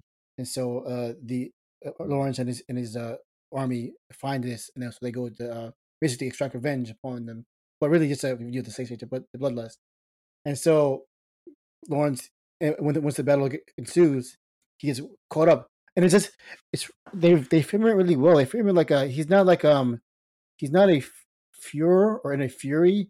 He's in a panic. He can't even control what he's doing. He's just like he waving his pistol around, and like he's so caught up in the chaos of war that he he kind of thinks, or he intuits that, oh, I should go kill, but he can't even comprehend how to do it properly. Like a true warrior uh understands that. Well, we had different words for it. The scale. But proportional force. Well, force proportion. Like because he didn't understand. He's kind of waving around wildly. And so then once the battle's finally over and you see him again, he's covered in blood and shaking and crying, like not a heroic picture at all. He looks like a fucking just like a piece of shit. That's animal that's had to just fight or kill other animals, or in his mind. Yeah, and Sharif looks, he's after the fact, after the battle, they kind of like, who are you to tell me about bloodshed? But also they say, oh, look at who else but Arabs could do this? I wonder, be barbarous and savage and cruel, and and greedy. Who else? I wonder. Nope, only us Arabs. And this whole campaign of blood and fire was mainly, for the most part, Lawrence is doing. So like again, that really incites a criticism where they say it without saying it, but like it's so clear that like no, who's this? Who's the actual savage here? And it's like no, and I guess in reality it's all of us, but like that's also the point. She was like, this the savagery is not the domain of one single othered people. It's So that when I alluded to my favorite scene in any movie ever, as I'm sure Tom knew, he's known me long enough to know this is what I meant. This is the scene. Yeah. That performance that Peter O'Toole gives before he even yells "No prisoners," that face acting is incredible. One of the reasons I love it so much is the movie has been creating this dynamic where, in a way, there's kind of the cartoon angel and devil on his shoulder, which is Omar. On the one hand, Omar Sharif, who represents Lawrence, has actually been turning him intellectually, right? He's been winning over Sharif on the idea of like, you can be better, right? I can, air quotes, civilize you, right? Like, you can come to England and study and all of that. And he's winning him over. And then the sort of devil on his shoulder, the kind of spirit of the desert, is Anthony Quinn's character, right? The one who's going to take his gold when he gets it. And that's why Quinn at the end is like, well, Lawrence, you live for the desert. Like, that's what it is. What I think is so great, and why I love that scene so much, is that instead of making the dynamic, the whole movie, that's been the dynamic, right? And you're wondering, like, who's going to win out? It's the fact that it's a random guy, an actor we've barely seen in the film, whose voice is ADR'd, just going, "No prisoners," right? That it's not a hackier film would basically have, like, Omar Sharif going, well, let me explain to you why we shouldn't do this. And then Anthony Quinn on the other side going, Lawrence, there's a good reason to do. But instead, all you get, besides O'Toole's incredible face acting, is just, Sharif going, Lawrence, Damascus, no prisoners. Yeah. Lawrence, Damascus. And what I love about that, even in that moment, the guy is, again, this is a gruff 80-yard voice just going, no prisoners. This is a voice that is not attached to a person in a way, right? The ultimate voice of, like, the devil of temptation. And then even with Sharif, he's not just saying that. Sharif's performance is so good in that, because when he's saying Damascus, he's not just saying, no, Lawrence, stick to the plan. But the way he delivers Damascus is as though he's saying, that is what this is about, right? Like, this, I've been telling myself there's higher ideals to this. I've been telling myself this isn't just about killing. I need to know that this is not just about killing. And then, obviously, the guy runs out, gets shot, and it's that moment. It's the way that O'Toole delivers no prisoners, right? Yeah. And then we see him maybe twice during that sequence, and they are these haunting images. I can't describe it properly, but Lean just manages to incorporate this shot. We get to see a lot of emotion on Omar Sharif's face. Lawrence, this is one shot of Peter O'Toole with his mouth agape, grin on his face. It looks like a mask. It looks like one of those, like, rubber paralyzed masks, or like a wax sculpture where he's just tilted. It looks like the cover of Radiohead's The Bends. He's just, and it's haunting and upsetting. And the last thing I'll say on that scene, because I could go for hours, but to take it back to that Islamic ties, like, it's fascinating that even then you can draw a parallel to, when you look at the story of the founding of Islam, one of the things that often gets brought up, people might have heard of it, is the massacre or the invasion of the Banu Qurayza. Obviously, if you read the Quran, you're supposed to be under the impression that everything that the Prophet did and everything that's what you should model yourself after, right? And a lot of these battles are valiant battles against others.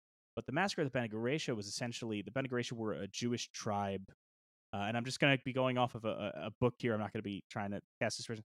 They were a Jewish tribe that were allied with the Muslims in their cause. They loaned them equipment, but they refused to fight in one of the battles because they were offended by some of the attacks. Some say there was a treaty that was torn apart. Others don't. But essentially, the Prophet says he was commanded by God they have to besiege the Banu Qurayza. The Banu Qurayza surrender. And when they were trying to decide what to do with them, I believe, some people came to him and said, we should treat them leniently. And others were like, we should be harsh. And he essentially, the Prophet basically turned to a guy named Sa'd ibn Mu'adh, who had been injured by an arrow during the conflict. Goes to him and says, it's your call. What do you think we should do? which doesn't, if you're trying to square this text, not turning to, to God and going like, give me a sign, just like, all right, this guy's got an errand. I'm like, what do you think we should do? And the guy says, the men should be killed, the women and the children taken as slaves. And the prophet approves of the ruling, says, well, that's in accordance with God's decree. And they just, I think hundreds of people, the approximation is like 600 to 900 people are killed.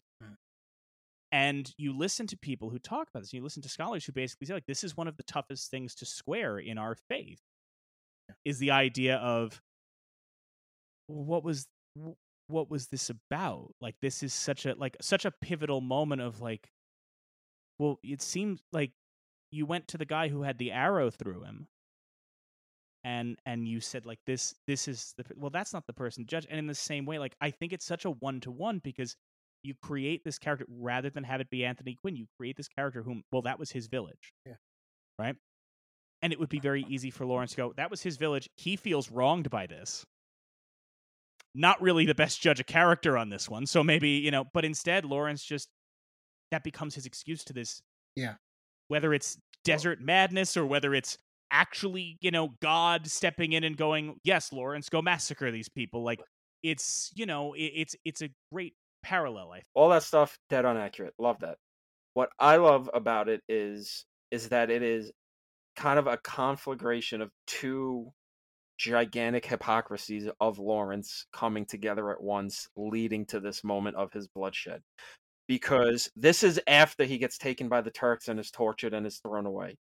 So all of this is happening because he got hurt and embarrassed by the Turks, which again goes back to the very first, well, not the very first scene, but before the match cut, him saying, you have to mind that it doesn't hurt, which is clearly bullshit, because if he didn't mind getting hurt, him getting tortured by the Turks wouldn't have been that much of a deal, and then it wouldn't have turned him into such a stark raving madman that when the opportunity arises and all of this madness is going on, for him to start, he's fighting within himself. Clearly he's conflicted about what's going on in his own mind, but then that egotism comes in. They hurt me. How dare they hurt me? I'm supposed to be the guy you don't hurt. I don't mind the pain.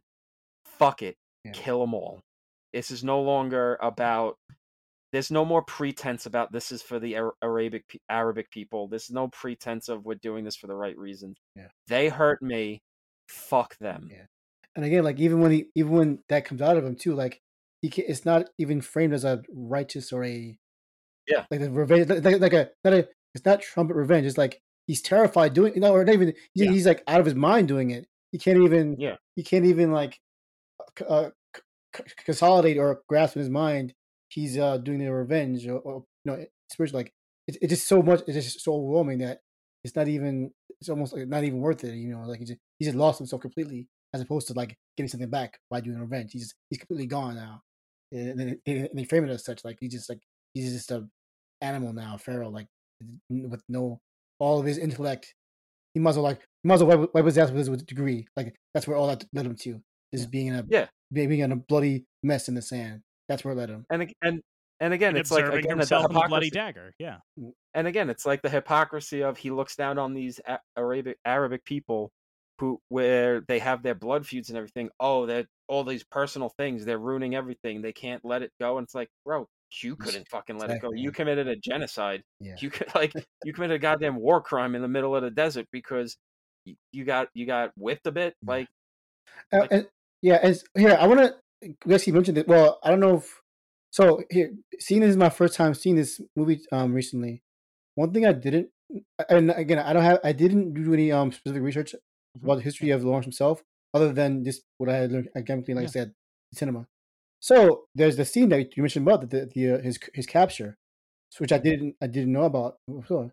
So I want to just talk about this for a little bit, because that definitely informs what follows through, like we just mentioned the battle. So I didn't know that from most accounts, they historically they seem to be the agreement is that he was tortured and raped by the Turkish army, or specifically a mayor or a provincial mayor in who was captured. The Jose Ferrer character. Right. Played by Academy Award nominee Jose Ferrer. Yeah. Oh, no, winner. Sorry, Yeah. Academy Award winner Jose Ferrer. Yes. So actually, and the thing is, like, maybe for obvious reasons, or maybe not so obvious, you don't hear about this scene much. At least, from my context, I didn't even know the scene was in the movie. But you don't hear about this scene too much, or you don't hear about, even when you talk about like, you know, the rape revenge genre or whatever. Like, you don't hear of Lawrence of Arabia as one of those films that depicts it, because nobody ever says it. It always focuses on the white savior dynamic and how, you know, and how it explores that, but never this. And like, this is actually kind of weird that this is part of where it gets like the most real quote unquote war movie, because, you know, rape was a common weapon in war as well, just as much as any, you know, arms. And so, like, you know, this and then throughout the beginning of the film, they kind of comment that Lawrence is not fit for the field, and then you see him kind of prove himself more or less. You know, doing the long desert trekking stuff, and proving he has, like, at least the stamina or ability to withstand the harsh desert environment. But then, like, this is probably between his capture, torture, and apparent sexual assault, and into that leads up, and then and the aftermath when he escapes going into the battle. You kind of see that, no, this is truly the reality of war, because part of it is like throughout those initial battles, even though in the raids, he doesn't actually kill anybody with his own hands during the first month, or the first part of his campaign. It's only after his assault you physically see, at least on film, you see him actually kill other people. So yeah, those were really fascinating. They did that because again, like, we really Tom's point, like, he's not above any of this shit. But also he's not even that's part of the myth. Like, he survived this stuff, but maybe he wasn't built for it. He just, again, that dumb luck that he survived this shit. You know, not everybody fucking.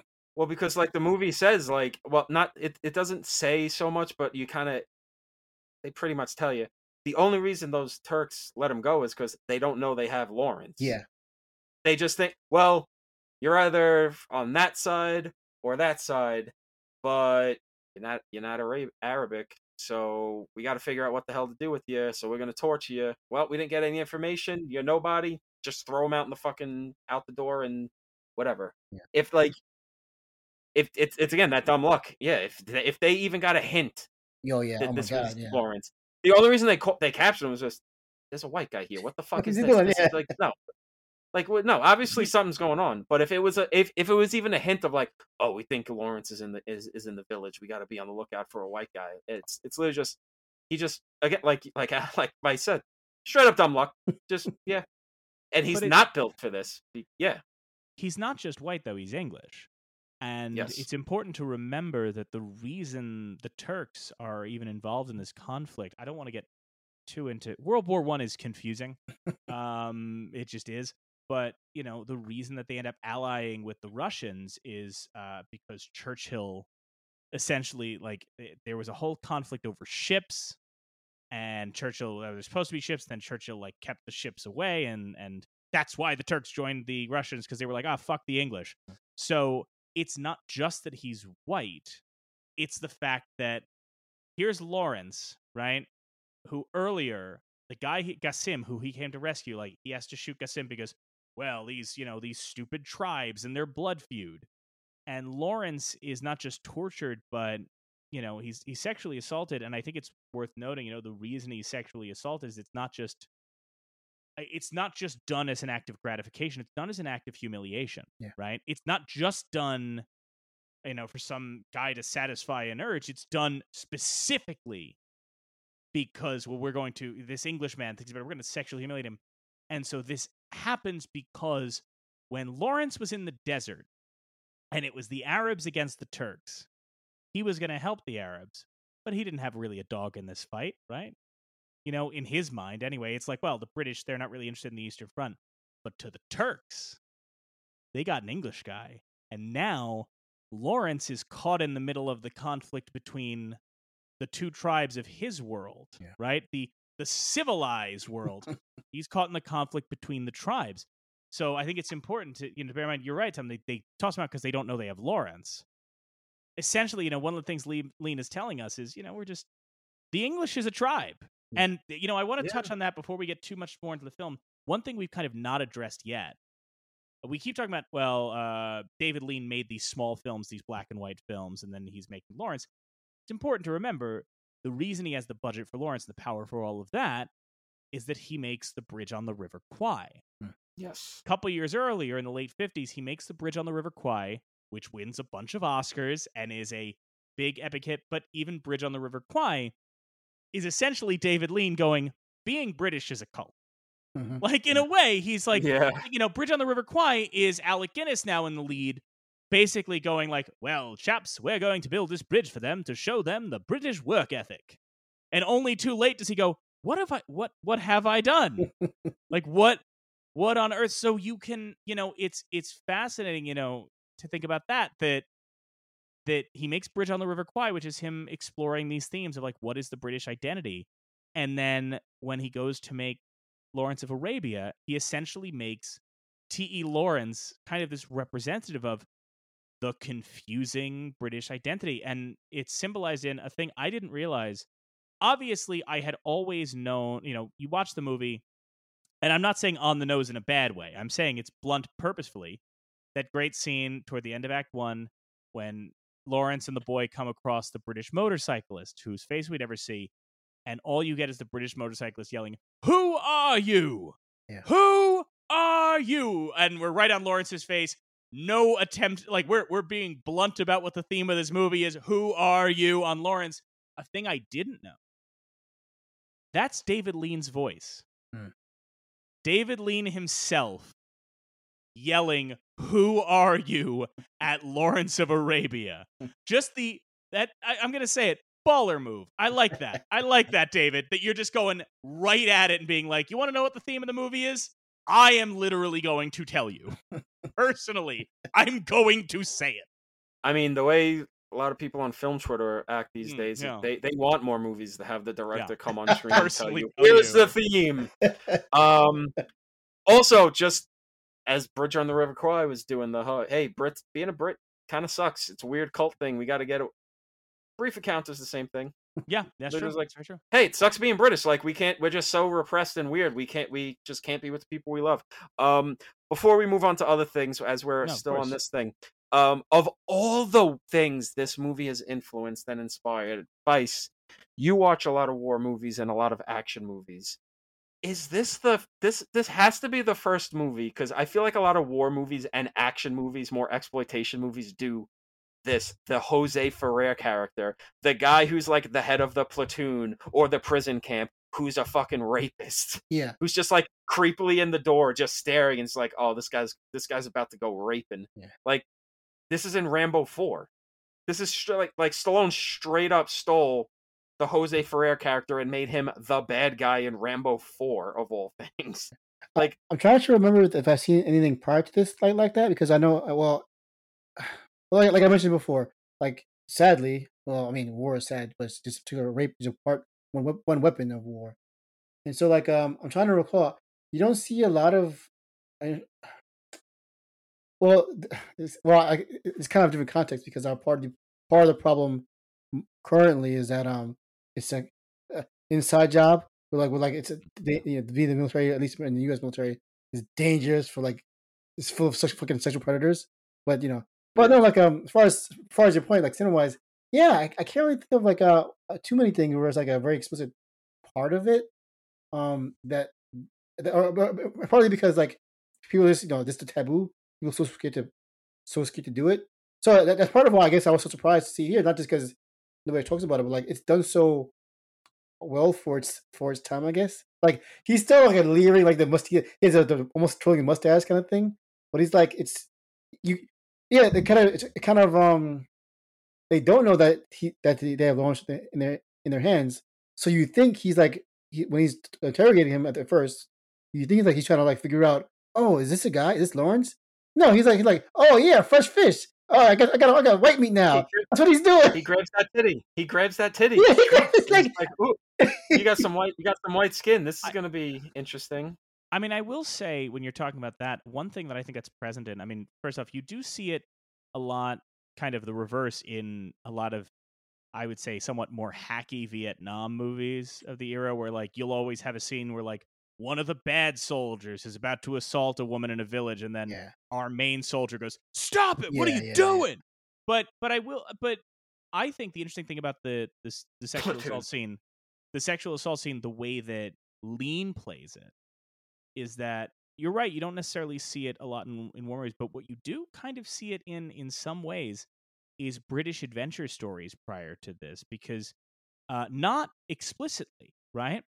But there is always this idea running through a lot of these, the Four Feathers-esque kind of, cracking British adventure stories and British colonial stories of not just, well, we're going to go to these men and they're savages, but like, yes, cannibalism's a factor, but there's also the idea of the threat of, you as a white British man being subjugated by one of these brutal animals, these men that are so ungodly that they would take other men in that fashion and all of that. Like that is a thing that is definitely present in a lot of those British adventure stories. And I say that because one of the fascinating things that Lean does with Lawrence of Arabia, remember, Seven Pillars of Wisdom was a huge hit. It was a popular book because it was, in a way, Lawrence himself is a good writer. He's a very good writer. The adventure stories sound adventurous, but what Lean is doing with Lawrence of Arabia isn't just reconciling the war. He's also making a movie that is a refutation of all of the British adventure novels. This is a refutation of Rudyard Kipling, right? This is a refutation of, this movie comes along later, but like the Michael Caine Zulu movie, like this is a refutation of British colonialism, and in that same way, like kind of examining that concept of this thing that is kind of omnipresent in these, in these British adventure stories of like, well, what would these savages do? What would these, especially because, in comparison, Lawrence is in the desert with the Arabs, the greedy, barbarous, cruel people, and then he's in the Turkish civilization, and that's when this happens. Which I think it's just a really compelling way to address that subject. And speaking of taboos for the time, movies very homoerotic. Oh yeah. Very taboo at the time, and this was, again, in my brief research, I didn't read a fucking book like fucking like big money pants Mike over there. Money pants Mike? I Do don't you know. think I'm sorry, you're saying I'm rich because I bought a book? Well, no, you're rich because you live in your own fucking duplex, you bitch. Yeah, wasting money on books. What kind of bullshit is that? Get the fuck out of here. Come on. All right. So I found that in an interview with the Washington Post in 1989, Lean said that Lawrence and Ali were written as being in a gay relationship. And then when asked about whether the film was, quote unquote, pervasively homoerotic, Lean responded, and this is a quote from Lean, "Yes, of course it is, throughout. I'll never forget standing there in the desert once with some of these tough Arab buggers, some of the toughest we had, and I suddenly thought, he's making eyes at me. And he was. So it does pervade it, the whole story, and certainly Lawrence was very, if not entirely, homosexual. We thought we were being very daring at the time. Lawrence and Omar, Lawrence and the Arab boys." He also compares Ali and Lawrence's romance in the film to the relationship in Brief Encounter. So he was very much kind of poking the bear with his $150 million war epic, the 1962 version of Oppenheimer. Well, and Lawrence, notably, I'm going to forget the gentleman's name, the young boy's name, but Lawrence fell in love with a young man when he was in the desert. Now, there's no evidence that they had a sexual relationship, and the actual, Lawrence was interviewed and pressed many times on whether or not he was a homosexual, and by all accounts, it seems like he was one of these guys who had, he could romantically fall in love with other men, but he just was repulsed by sex in general. It has some things to do with his mother and abuse as a child. I'm not going to get to it. Doesn't matter what your sex is, as long as your hands can hold a fucking switch. But the tragedy of it in a way was some people like to romanticize the story, and Lawrence has himself had romanticized the story of he fell in love with this young man because he was one of the only boys that he met in the desert who could actually write in Arabic. Hmm. And he talked about, like, one of the things he loved about this boy was he felt like, I don't want to. They're sending me out here. This is before he was part of the Arab Bureau, right? This was during his journey as a younger man. They're sending me out here to try and anglicize these Arabs. I don't want to anglicize this boy. I want to help him become the best Arab he can be. And it seemed like this young man was a guiding force for Lawrence, that he had this idea of like, well, once I unite the Arabs as their own nation, this will be a perfect place for him. Tragically, that young man died in 1916. Lawrence didn't find out until well into the war. But, Tom, you're talking about the relationship with Ali. Ali is absolutely, at least partly, modeled after that. And one of the things I think is interesting, my partner and I watched it. She was seeing it for the first time, and she clicked into that right away, that there was this tension between them. But even she said, like, it doesn't seem like a sexual thing so much as it genuinely is like there is a romance between them. There is a love there. It's not just an attraction, right? It's not just a physical thing. It's like you genuinely see that Ali comes to love Lawrence. And so when the, No Prisoners massacre happens, like, it breaks his heart. There's a genuine love there. So And they emphasize that one more time at the very end, where Ali's last scene, where he's arguing with the other, like, why do you weep? Like, he's, Lawrence is stuck in the quagmire of politics, trying to, now that they're in Damascus, trying to, figure out, run the city, and he's kind of like, he's lost him to this world, and he won't get him back again. And you see him crying about it, like, he loved the man he loved, the brother in arms, and the man he loved is not. He's gone now. It really is a tender moment, like just a. Yeah, but it's tender. Like, you see, he's like, he's crying, but like he pulls his dagger out. It's like, I'm still. Like, it's that I don't know, that red. It's a very distinct type of red-blooded that Arabic machismo, I guess it is. Like, yeah, like, how you like? I was so like, it was such a weird thing. In Afghanistan and Iraq, I would see the ANSS and the Afghanistan National Guard, or the Iraqi soldiers. They would often, if they're like bros, they'll hold hands and like hold pinkies and stuff. Like, and we had to get this explained to us as dumb Americans, that like, it's not like all overtly homosexual or gay, but like it could be, but it wasn't, that concept wasn't the same to them. It's like again, it sounds hypocritical or even confusing to us that homosexuality is not being gay. Like, it just this is how men interact when they're friends or lover or in love. And that's what it is. Like that came from centuries of their having to like trust each other to survive in the harshest environments with the closest bonds. That's just what it is.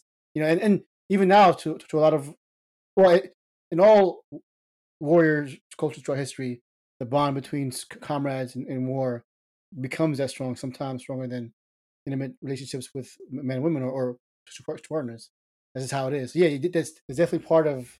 You see that here in the movie, and then but they don't they don't need to question it. They don't need to like put a question on it. It's just that you just see them unfurl that as weird as Lawrence is, people love him all the same, and unfortunately, as it shows, he can't love him back, which is kind of one of the tragedies of it all. Well, shit. I mean, to kind of put an even finer point on the fact that they were kind of a couple and all that, the very last thing Ali says to Lawrence is, blah blah blah. I'm gonna go off to this place. I forget what city he says. I'm gonna go here and I'm gonna become a politician. It's just like, yeah, I'm gonna become a piece of shit like you because none of this mattered. It's just like, that's the kind of thing like you would say to someone as you're breaking up. Oh yeah, like. Instead of saying like, oh, I'm going to go fuck everybody at a club tonight, it's like, no, I'm going to go to another city and I'm going to become a piece of shit politician because of what you did to me, you fucking asshole. Speaking of politicians, I want to talk a bit more about Prince Faisal, because of course one of the better scenes in the film, one of my favorite scenes in the film, is the return of Prince Faisal, because we see him at the beginning and he is such a, he plays it when we see him in the film. He's mostly interacting with Lawrence, right? And being like, yes, young man, you can lead us to Damascus. You can lead us to Aqaba. You're so wise. You're so great. And if you watch those early scenes, you might just read it as like, Faisal thinks he's found a kindred spirit.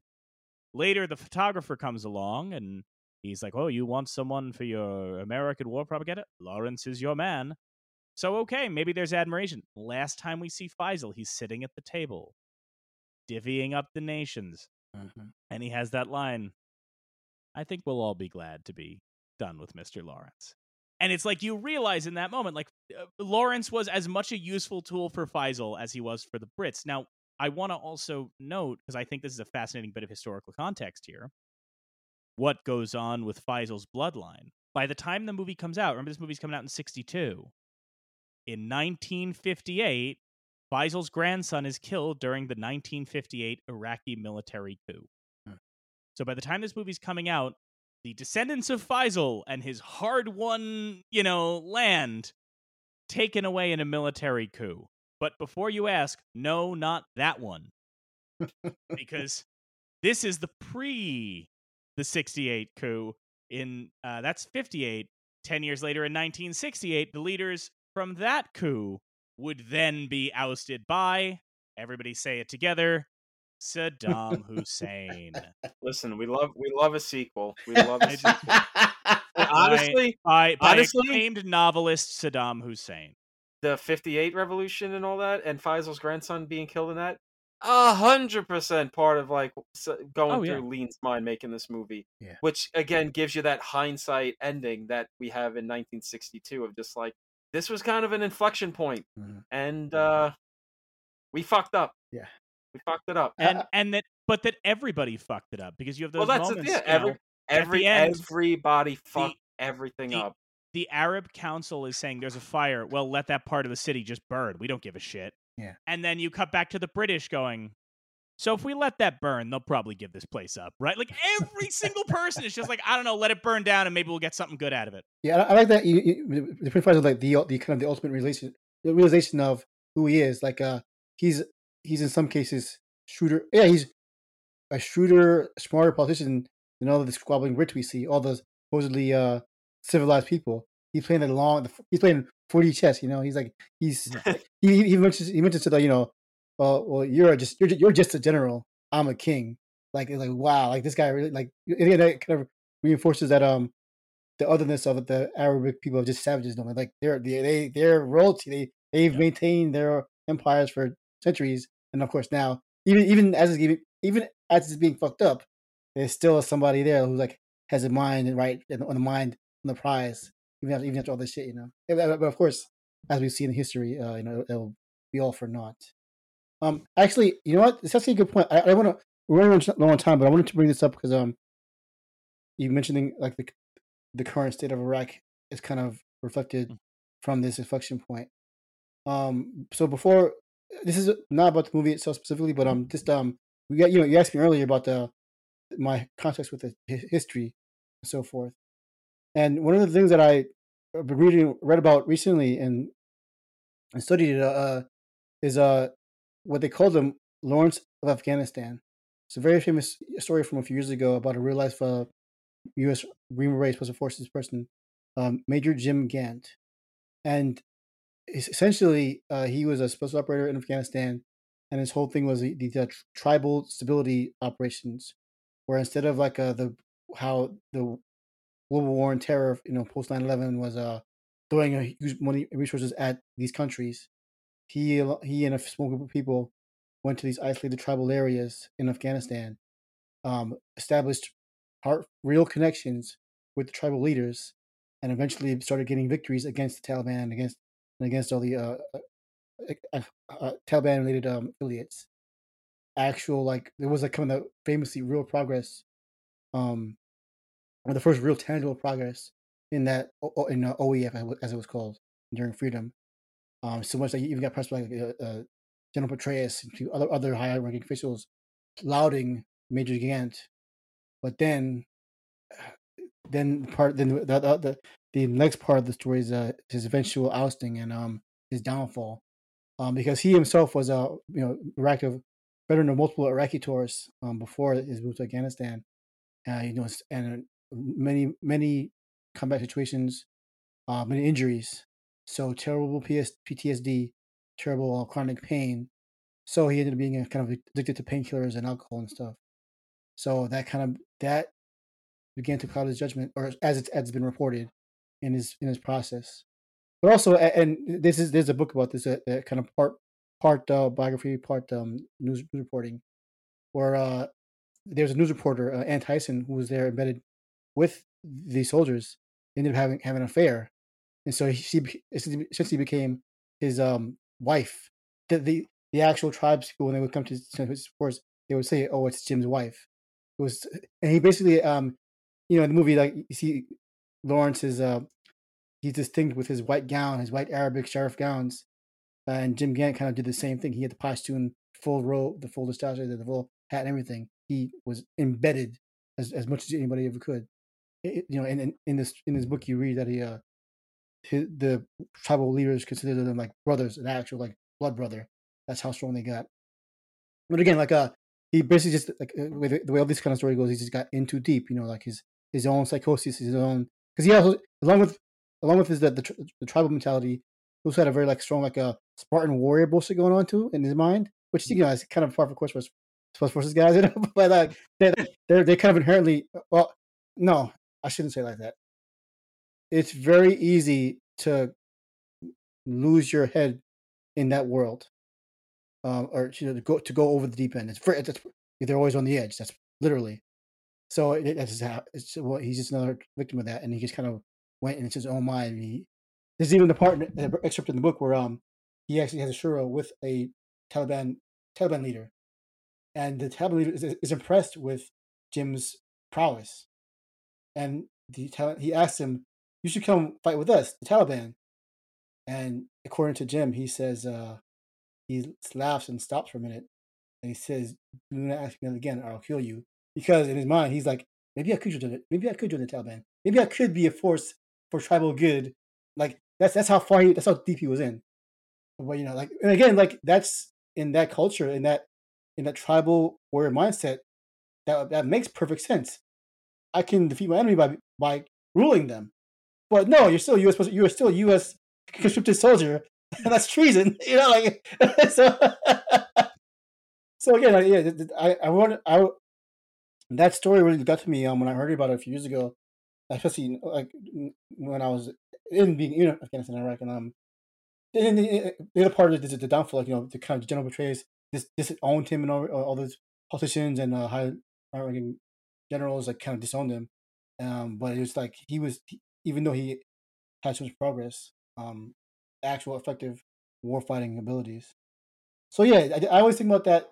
Maybe that's my strongest link to this film, because again, I see that the actual historical context it's depicting, even with all of its myth making, directly influences our real world history to this fucking day, and what I see, and people like Lawrence, who look, these interesting, unusual, unique people, they're still caught in the same fucking cycle, the same trap of having to be make themselves myths and icons, having to buy their own bullshit to be effective.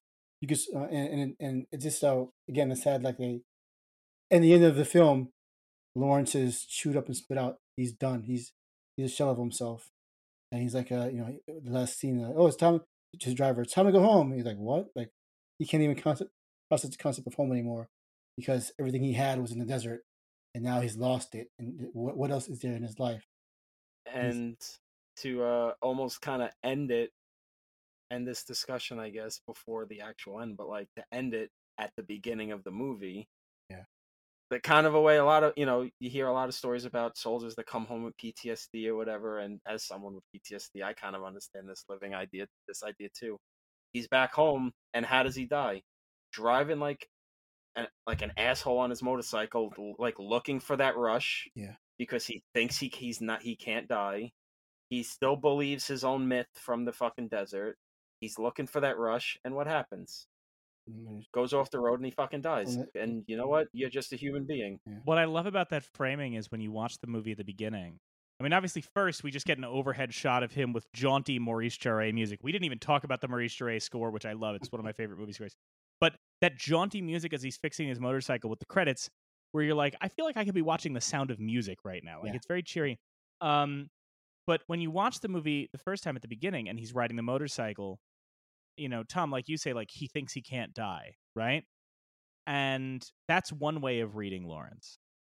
What I love is that by the end, when the last thing we see is Lawrence, essentially like lost in the car, Holmeser, and he watches the motorcycle pass by and kick the dust back, it raises the question every other time you watch it that we'll never know. It raises the question, was he riding the bike that recklessly because he thinks he can't die, or was he riding the bike that recklessly because he hopes he can? Mm-hmm. Yeah. And that ending really recontextualizes it, where there is that point because he does die so young, and there is that wonder of like, well, would Lawrence have been happier if he had died in battle? Like, would he have felt more valid? Yeah. So there's that element. Again, obviously, there's a lot of meat left on the bone. We could talk about this movie into infinity. We could talk about it longer than the movie itself. I mean, you acknowledged up top, Vice, the match cut, like one of the most famous shots in film history, and there's so much to talk about this movie. We barely even touched on that. And the editing, the incredible editing, and the incredible cinematography. But I just want to kind of, before we wrap up talking the Oscars, Vice, did you have any kind of last licks you want to talk about with anything about this film? Oh no, it's just like I said, like that story I mentioned with from T. Lawrence to Jim Gant to all the people in between. Once again, the power this movie has radiates not just with cinematic language, and this is a very much a war film, and that this stuff is still so relevant today. People be getting lost to the system, and some of these some of these the way brilliance and brilliance and majesty is wasted in these grabs for power, as opposed to instead of building society up, we're just using them for power plays. So yeah, all the stuff that's in this movie, even though it's of its time, is still very much so important now. Again, not just for cinematic reasons, but just as a story about us. Yeah, it's fantastic film. So, without further ado, now we get to play the game. It's actually been nearly 2 hours since I read the registry statement, so we'll see what's retained. Hour and a half, excuse me. We Tom, got deep in before we got to the statement. That's fair. Tom, how do you think Lawrence of Arabia fared at the Academy Awards that year? Well, I think it got 7 wins. Okay, so tell me, interesting call. Tell me, so what do you think it got? What did it get nominations for? What did it win? I want to know. This is how we break it. It won picture, director, score, cinematography,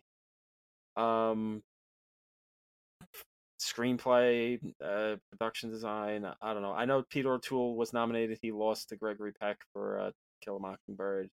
Remember when they made a sequel to that book where Atticus Finch was racist? Yeah. I'm gonna skip that one. Yeah. That's truly one of the most weirdest moments of pop culture, where it's just like, hey, we made a sequel to Kill a Mockingbird. I mean, okay, Atticus is racist now. Well, because you remember the whole thing was, it was like they were like, oh, there's actually a sequel to Kill a Mockingbird. Oh my god, wow. Then they went, well, it's actually based on an earlier draft to Kill a Mockingbird. Okay. And it was like, she didn't want it released. So why is it released? She changed her mind now. Okay. She also might have dementia. Do you think that's why she changed her mind? Who can say? Do you think? Well, Tom, kind of, yes, you're partly right. I mean, obviously, it does win Best Picture. The other nominees that year, I think, are fascinating because it does kind of point to what a year this was. The other nominees were The Longest Day, the film about the invasion of Normandy, which has every actor you've ever heard of in it and has all of the characters speaking their actual languages, which is very cool to watch. So the French characters are speaking French, the German characters speak German, etc. So that's very interesting. Another war movie, contrast that. The Music Man, the big musical, Mutiny on the Bounty, but not the good one, the one where Brando's doing the weird accent. And of course, To Kill a Mockingbird. Of those, The Music Man and To Kill a Mockingbird also in the registry. It was also nominated for Best Director, which it won. Nominated for Best Actor for Peter O'Toole, losing to Gregory Peck in To Kill a Mockingbird. nominated for Best Supporting Actor for Omar Sharif. Yeah. Wow. Lost to Ed Begley for Sweet Bird of Youth. It was nominated for Best Adapted Screenplay because it's adapted from Seven Pillars of Wisdom and loses to Kill a Mockingbird. It was nominated for Best Original Score, which it won. Best Sound, which it won. Best Art Direction Color, because remember, they split, in these years, they would split the categories color and black and white. So this is how Lawrence of Arabia gets some wins over Mockingbird, too. So Art Direction Color it wins, Cinematography Color it wins, and Best Film Editing it wins. So, interestingly, while we can now watch it, especially compared to, like, no disrespect to Ed Begley, he's fine in Sweet Bird of Youth, that should be Sharif's Oscar, but it is this thing where you have to consider, like, O'Toole and Sharif were not household names at that point at all. They were new guys on the block. So you get this sense that they were like, well, we got to give it to Gregory Peck. He's Gregory Peck, not this young upstart. And Omar Sharif, too, like, not this young upstart. This But young nevertheless, brown fella. yeah. Well, but Omar Sharif nevertheless- also gets his, his consolation prize, Dr. Zhivago. Well, Dr. Zhivago and Funny Girl. Hmm. That's the even wilder one. Like, consider the fact, I was talking about this with my partner, 'cause I was like, Omar Sharif, right, was so hot, and I just mean, like, physically, just so attractive, so undeniable, that even 60s Hollywood was like, we're racist. We're real racist. Even we can't avoid making him Barbara Streisand's love interest in one of our biggest movies. That's how big it was. All that being said, that was Lawrence Arabia. Vice, thank you so much for joining us for this episode, and thank you so much for being, as I said, our unofficial war correspondent here on You're Missing Out for a third year in a row. Yeah, I gotta thank you guys. Like always, you forced me to fill in my cinematic gaps. These are. I mean, it's so stupid to say. We gotta make you watch some of the greatest films of all time, but I guess that's part of the fun of the podcast itself. Is like going through the registry, and kind of realizing these aren't just there for posterity's sake. These are fucking phenomenal pieces of art. And so yeah, it's just it's just so. But I guess it's fun that I have some of my good friends that I haven't seen in a while. Help me. Get me doing this stuff. It's a really great experience for me, honestly. Vice, that's true. Vice, that's true in most cases. But you've got the video here. You can see all three of our faces right now, because I do have to tell you, next season there's potentially 3 different war movies on the table. I just want you to know. Oh boy! So you get the call that 2 of them are World War I movies. Okay. Paths of Glory. And there's also the silent film, The Big Parade. Depending on how broad you want to get with war, next season there's also a movie set during the Civil War and after the Civil War. I just want you to know, in case you want to be here for 2 hours of me and Tom going... No, 2 hours of Mike doing that and me saying something that makes him go, Tom, stop! But anyway, so just know next season, many different ways to go with how we define a war film. And we hope you'll come back for whichever of those. I got a fucking choice. You know what I'm coming for. But the birth, nation, death of this podcast is going to be. It is. Can I tell you? Anytime somebody has talked to us and gone, who are you going to get for that? My answer has typically been, I know someone whose answer will either be, oh, hell yes, absolutely, or fuck you. No middle ground. Wouldn't it be funny if he was like, no, I actually want to do What's Opera Doc?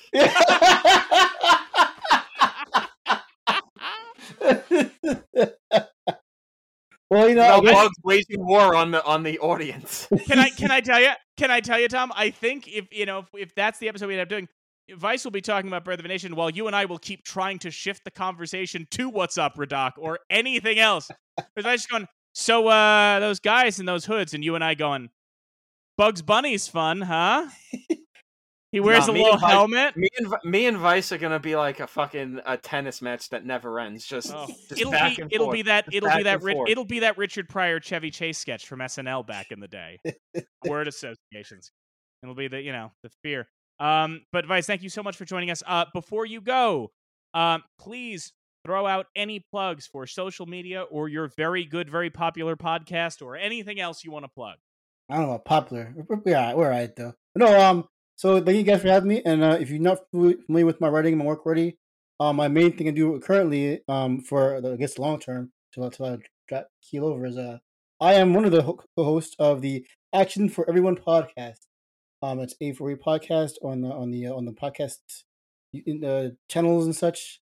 So you got me and my friend Liam O'Donnell, the director of Skyline, Beyond Skylines, and Skylines, these monster movies, and our friend Mike Scott, the podcast master.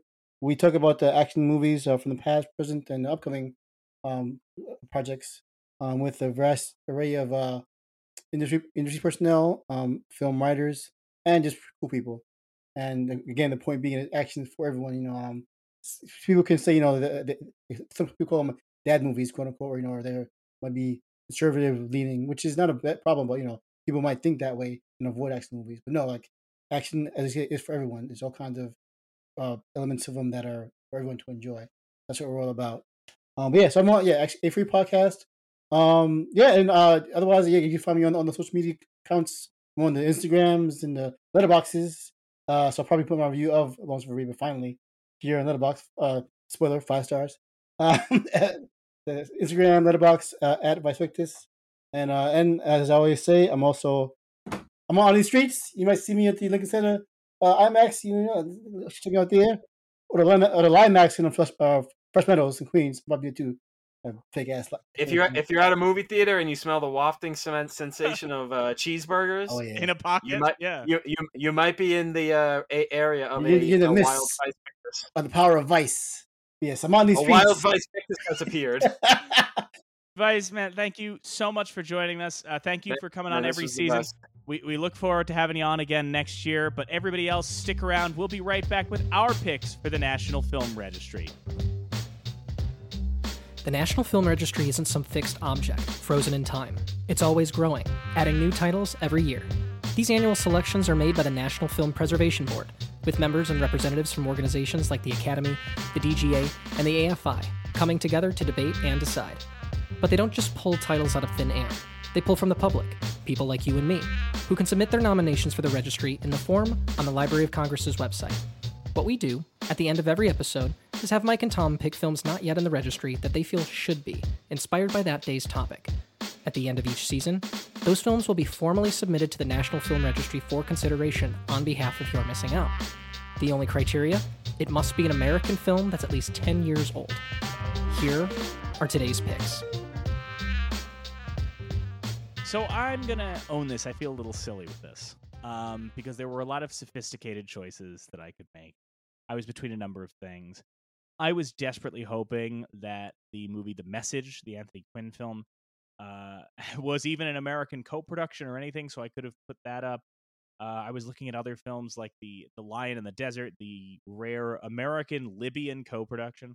I was looking at things because I was thinking about it from an academic standpoint. But if I'm being honest with myself, I had to get really personal on this one in terms of Lawrence of Arabia is a movie that means so much to me and is a romance of the desert in some ways, and both myth-making and kind of deconstruction, and ultimately a story about who is this man. And I fell in love with Lawrence of Arabia because it was kind of the next step up from a movie I fell in love with as a child, which I'm sure is discussed, which is Disney's Aladdin. That was the movie that first kind of drew me to The 1001 Nights and drew me to all of this kind of the desert romance and all of that. And as a blonde-haired, blue-eyed little white boy, sophisticate, would-be sophisticate, being drawn to the desert in much the same way that T.E. Lawrence was with the books. But aside from just being connected to me personally there, I mean, there is no argument that Aladdin is a significant film. That you have those incredible, Ashman Menken songs. I think the other connective tissue there is the fact that there is something about Lawrence of Arabia, when you see that performance by Peter O'Toole at the center of it, and also, Omar Sharif, but Peter O'Toole especially, it's a lightning bolt. You look at this and go, how did anyone do this? It's etched in lightning, that performance, even though it didn't win, the Oscar or anything like that. It's just etched in lightning. And similarly, even if you stripped everything else away from Lawrence of Arabia, it would deserve to be in the registry for that Peter O'Toole performance. In the same way, if you strip everything else away from Aladdin, that Robin Williams performance is one of the greatest comedic performances in cinema, and arguably the greatest voice acting performance of all time. So it's a landmark film, part of that Disney Renaissance, one of the great films of that time. Some incredible sequences in it, some beautiful artwork. The animation on the genie is incredible. So there's just so much going for it, and I think that Aladdin should join Little Mermaid and Beauty and the Beast in the National Film Registry to cover that whole spread there, as long as we just skip over the Rescuers Down Under, because I don't think that's getting it anytime soon. I was just thinking about epics, and this is maybe the greatest epic of all time. The scale of it, you wouldn't think a biopic about a guy, even during a war, would be this epic and have this sort of scale and this length, but then all the extras and the battle scenes and all of that, the historical aspect of it. So I was just thinking about epics, and we kind of just don't even get them anymore. I mean, we're in the summer of Oppenheimer, and that in its way is an epic, but it's still it's a movie about guys in rooms talking. It's still, relatively speaking, a small scale movie.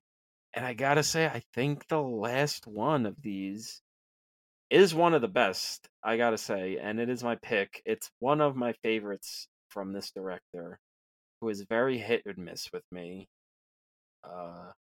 despite people trying to reclaim him, and despite his new movie coming out seemingly playing within a similar wheelhouse again. My pick is Kingdom of Heaven, Ridley Scott's Crusades epic. The director's cut, not the theatrical cut. You got to put it's a completely different experience. You understand why people fucking hated it when they saw the theatrical cut. You cut out what is it, 45 minutes, an hour of the movie. You cut out the whole heart of the thing. It's a gorgeous movie. It's an epic movie. Just what Ridley was able to get on screen was astounding. You're not gonna. There's not a performance in there that you could put up against O'Toole or Sharif or even Quinn. Ridley was never that. Is not that kind of guy. You're really never gonna look at him and say, oh, he got this performance out of this actor, or this actor is the best part of one of Ridley's movies. I don't care what the Gaga stands say about House of Gucci. She was terrible in it. She was Russian. I don't get it. And she's an Italian from Brooklyn. I just don't understand that whole just the fucking, what did she get, a lesion in her brain making that movie? I don't know. But yeah, I think Kingdom of Heaven, and similar to what Lawrence of Arabia does, getting into the messy morality and the messy politics of that whole story and that whole era, that region of World War I think Kingdom of Heaven does a really great job of really, I guess you would say, get to the truth of the Crusades. Sort of not both sides it, but make it a complicated situation where you kind of just there's no winning in a situation like this, where everybody who's going off to die is kind of just there's no honor in this. Everybody's just gonna die for kind of like World War I, just a complicated mess where nobody really knows what's happening. We're just fighting because they tell us there's honor in it. So yeah, I think Kingdom of Heaven deserves to be in the registry. One, because it's probably the last great epic of this kind we're ever going to get.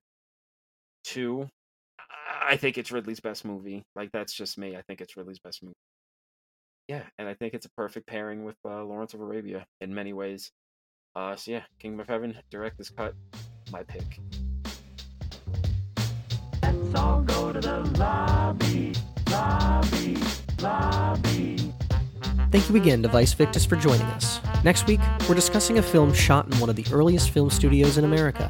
Returning guest Bella Zadenberg is back for the 1917 film, The Poor Little Rich Girl. Don't forget to follow the show wherever you get your podcasts. Thanks again for listening, and we'll see you again next time. Here on You're Missing Out. They honor movies of historical, cultural, or aesthetic importance on the National Film Registry.